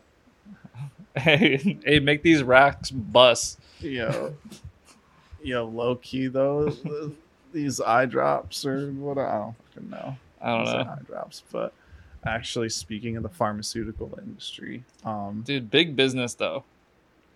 I know Drifting's big business now. I know some other pharma bros in Do you? drifting. Rich Whiteman. Yeah, he is. He is. He's got one of them big brain types. Dude, his brain has so many wrinkles. The crinkle Yeah, I was brain. like, he's like, oh, I like working like pharma, whatever. I was like, isn't he like, I don't know. He does some big brain shit. I want to get him on here. We've been like talking about it forever, but I think we're both like distracted humans. He's a busy guy with work. I have him on LinkedIn. Do you? I've talked to him a lot about pharma stuff in the past. It's been a while since I've like actually talked to him about any of it, but like when I discovered that he was like also a pharma bro, I was trying to pick up like advice and stuff, and I know his wife used to work in like a similar kind of position like I'm in now and stuff like that. Yeah, he's a cool dude. Yeah. He's super nice. He probably has some interesting like drifting stories and stuff to share on here. Yeah. Fuck yeah. Make it happen. And Tomoya would be a good one. Yeah, let's do it. I need like, I really want to do one with like Yota, and like I have like a bunch of stuff planned that I think would be really cool that I don't think that even if you were a famous person who started a podcast recently would be able to get. So I want to get those people because like, but it's always challenging like coordinating this stuff. Do you have like it was nice with you because you're like, I want to do the podcast, when can we do it? And I was like, but like the people that I have to chase down because they're busy or whatever, like this worked out really easily. Like I probably would have been like, yeah, let's do it, and then not hit you up for like 2 months or whatever, you know. But like since you're here, no, that was because we talked about it like almost 2 years ago, and then life stuff and shit. And then I just like 2020. Super last second, like the week before I came to California, I was like, yo, Palmer, I'm gonna be at Julian's, we should do a podcast. And then that didn't work, and you're like, oh, I'm gonna be in SAC, let's just do it in Washington instead. And here we are. This has been great. So we just do them when we can. Do you have an LLC? I do. Goodest? I do. You should write off a Japan trip as a business expense and go do a bunch of podcasts over there. Yeah, you can only write off so much money. You have to have money coming in to be able to write it off. You're about to have some YouTube money after this. Yeah, podcast. $8. Dude, you're gonna get like at least 200 views. I can't wait. This is a game changer. Watch out, YouTubers. Right. Yo, watch out, Adam. Taking over here. Me and PJ are gonna take this shit over. Talking Jimmy about Oaks nothing. is next, dude. Sitting in front of, in my opinion, probably the. This thing is fucking nice, I think it's the coolest drift car in North America. Right now it is. Right now, I think so. Right like now, as it sits, I think this is the coolest drift car in North America. This shit's hot. Yeah. Hey, Jason. Want to say hi? Oh, hey. Yeah, come say hi. They went to Jordy's. Hi. Hi. Bye. How was work? All right, dude. Did you have fun? Yeah. How was work? Work sucks. Oh, there's some in the fridge that are like actually cold. There's cold ones in there. Well, I'm glad you're free from work. We should go to Seattle now. Yeah, we should. Aaron said we could like maybe, or like last night he was like, "Oh, dude, he's got the coolest 510. I want to rip the 510. It's like a slammed rat roddy 510. Oh, I am a little nervous to drive a car that low because I haven't driven a car that low in a pretty long time. The wheels that he just got. He's talking 13s. Yeah, it's so cool. The shit's donked and it's sick. Yeah. I feel like it's gonna be a rusty petty. You like smash it too hard. It's got like manual brakes and stuff. Yeah. Should we? You have anything you want to say or where to find you? Do you want to fucking shout? Did we miss anything? This is always how I end it awkwardly. Right? No, this is fine. Yeah, I don't know. It's like the end of like Hot Ones, like you got this camera, and this There's camera. only one camera, dude. It's a webcam. This is a multi-camera show. It's a one webcam show. Well, there's two if you count the one that's on the laptop as well. Yeah, we're not using that one though. Gotta really shoot me down here at the end. You're supposed to be gassing me up. Hey, dude. look into that camera right there. That's the active one. Okay. Saying hi to my people. Yeah. What do you got? What do you got for them? All like 20 of you guys. I don't know what I got for them. I don't. Okay. I feel this is like the most exciting thing I've had go on in my life in like terms of drifting recently. Like getting to drive with you guys is going to be fucking sick. I can't do any hero shit in a borrowed car, and Aaron's S14 is like gorgeous. Yeah. So and up until like last week it was his daily, so he was like, yeah dude, this is my commuter car, like you can drive it but like don't do any hero shit. Yeah. And now it's not his daily, so at least there's that sentiment out of my brain. But yeah, I don't know. I don't really have any sort of like shout outs or promos or anything other than thank you for having me on the podcast. This has been fun. Of course, dude. I'm excited for our drunken banter in a couple hours from now. Hopefully there's some good drunken banter. And that one might be, I don't know, that one arguably might be worse to edit than this one, unless you're just going to like say fuck it and like whatever goes, and whoever people have been making my life really difficult with the editing lately. I'm not gonna lie, but it's okay. It's a labor of love. It is a labor of love. Yeah, happy to be a part of it. Getting to drift with, we get the Animal Town boss style collab shit going on right now. That's pretty cool. Boss Townimal style. Boss Townimal style. Animal Town. Animal Town. Animal Town, dude. Sounds like a game for children. Or like a weird movie from the 80s. Yeah. I'm thinking of Animal House. That's Animal House. Close enough, dude. All right. That's it. That's a clap. Bye, everybody. Peace out. Thanks for watching. Or not. I don't know. If you made it this far, congrats. We're really happy for you.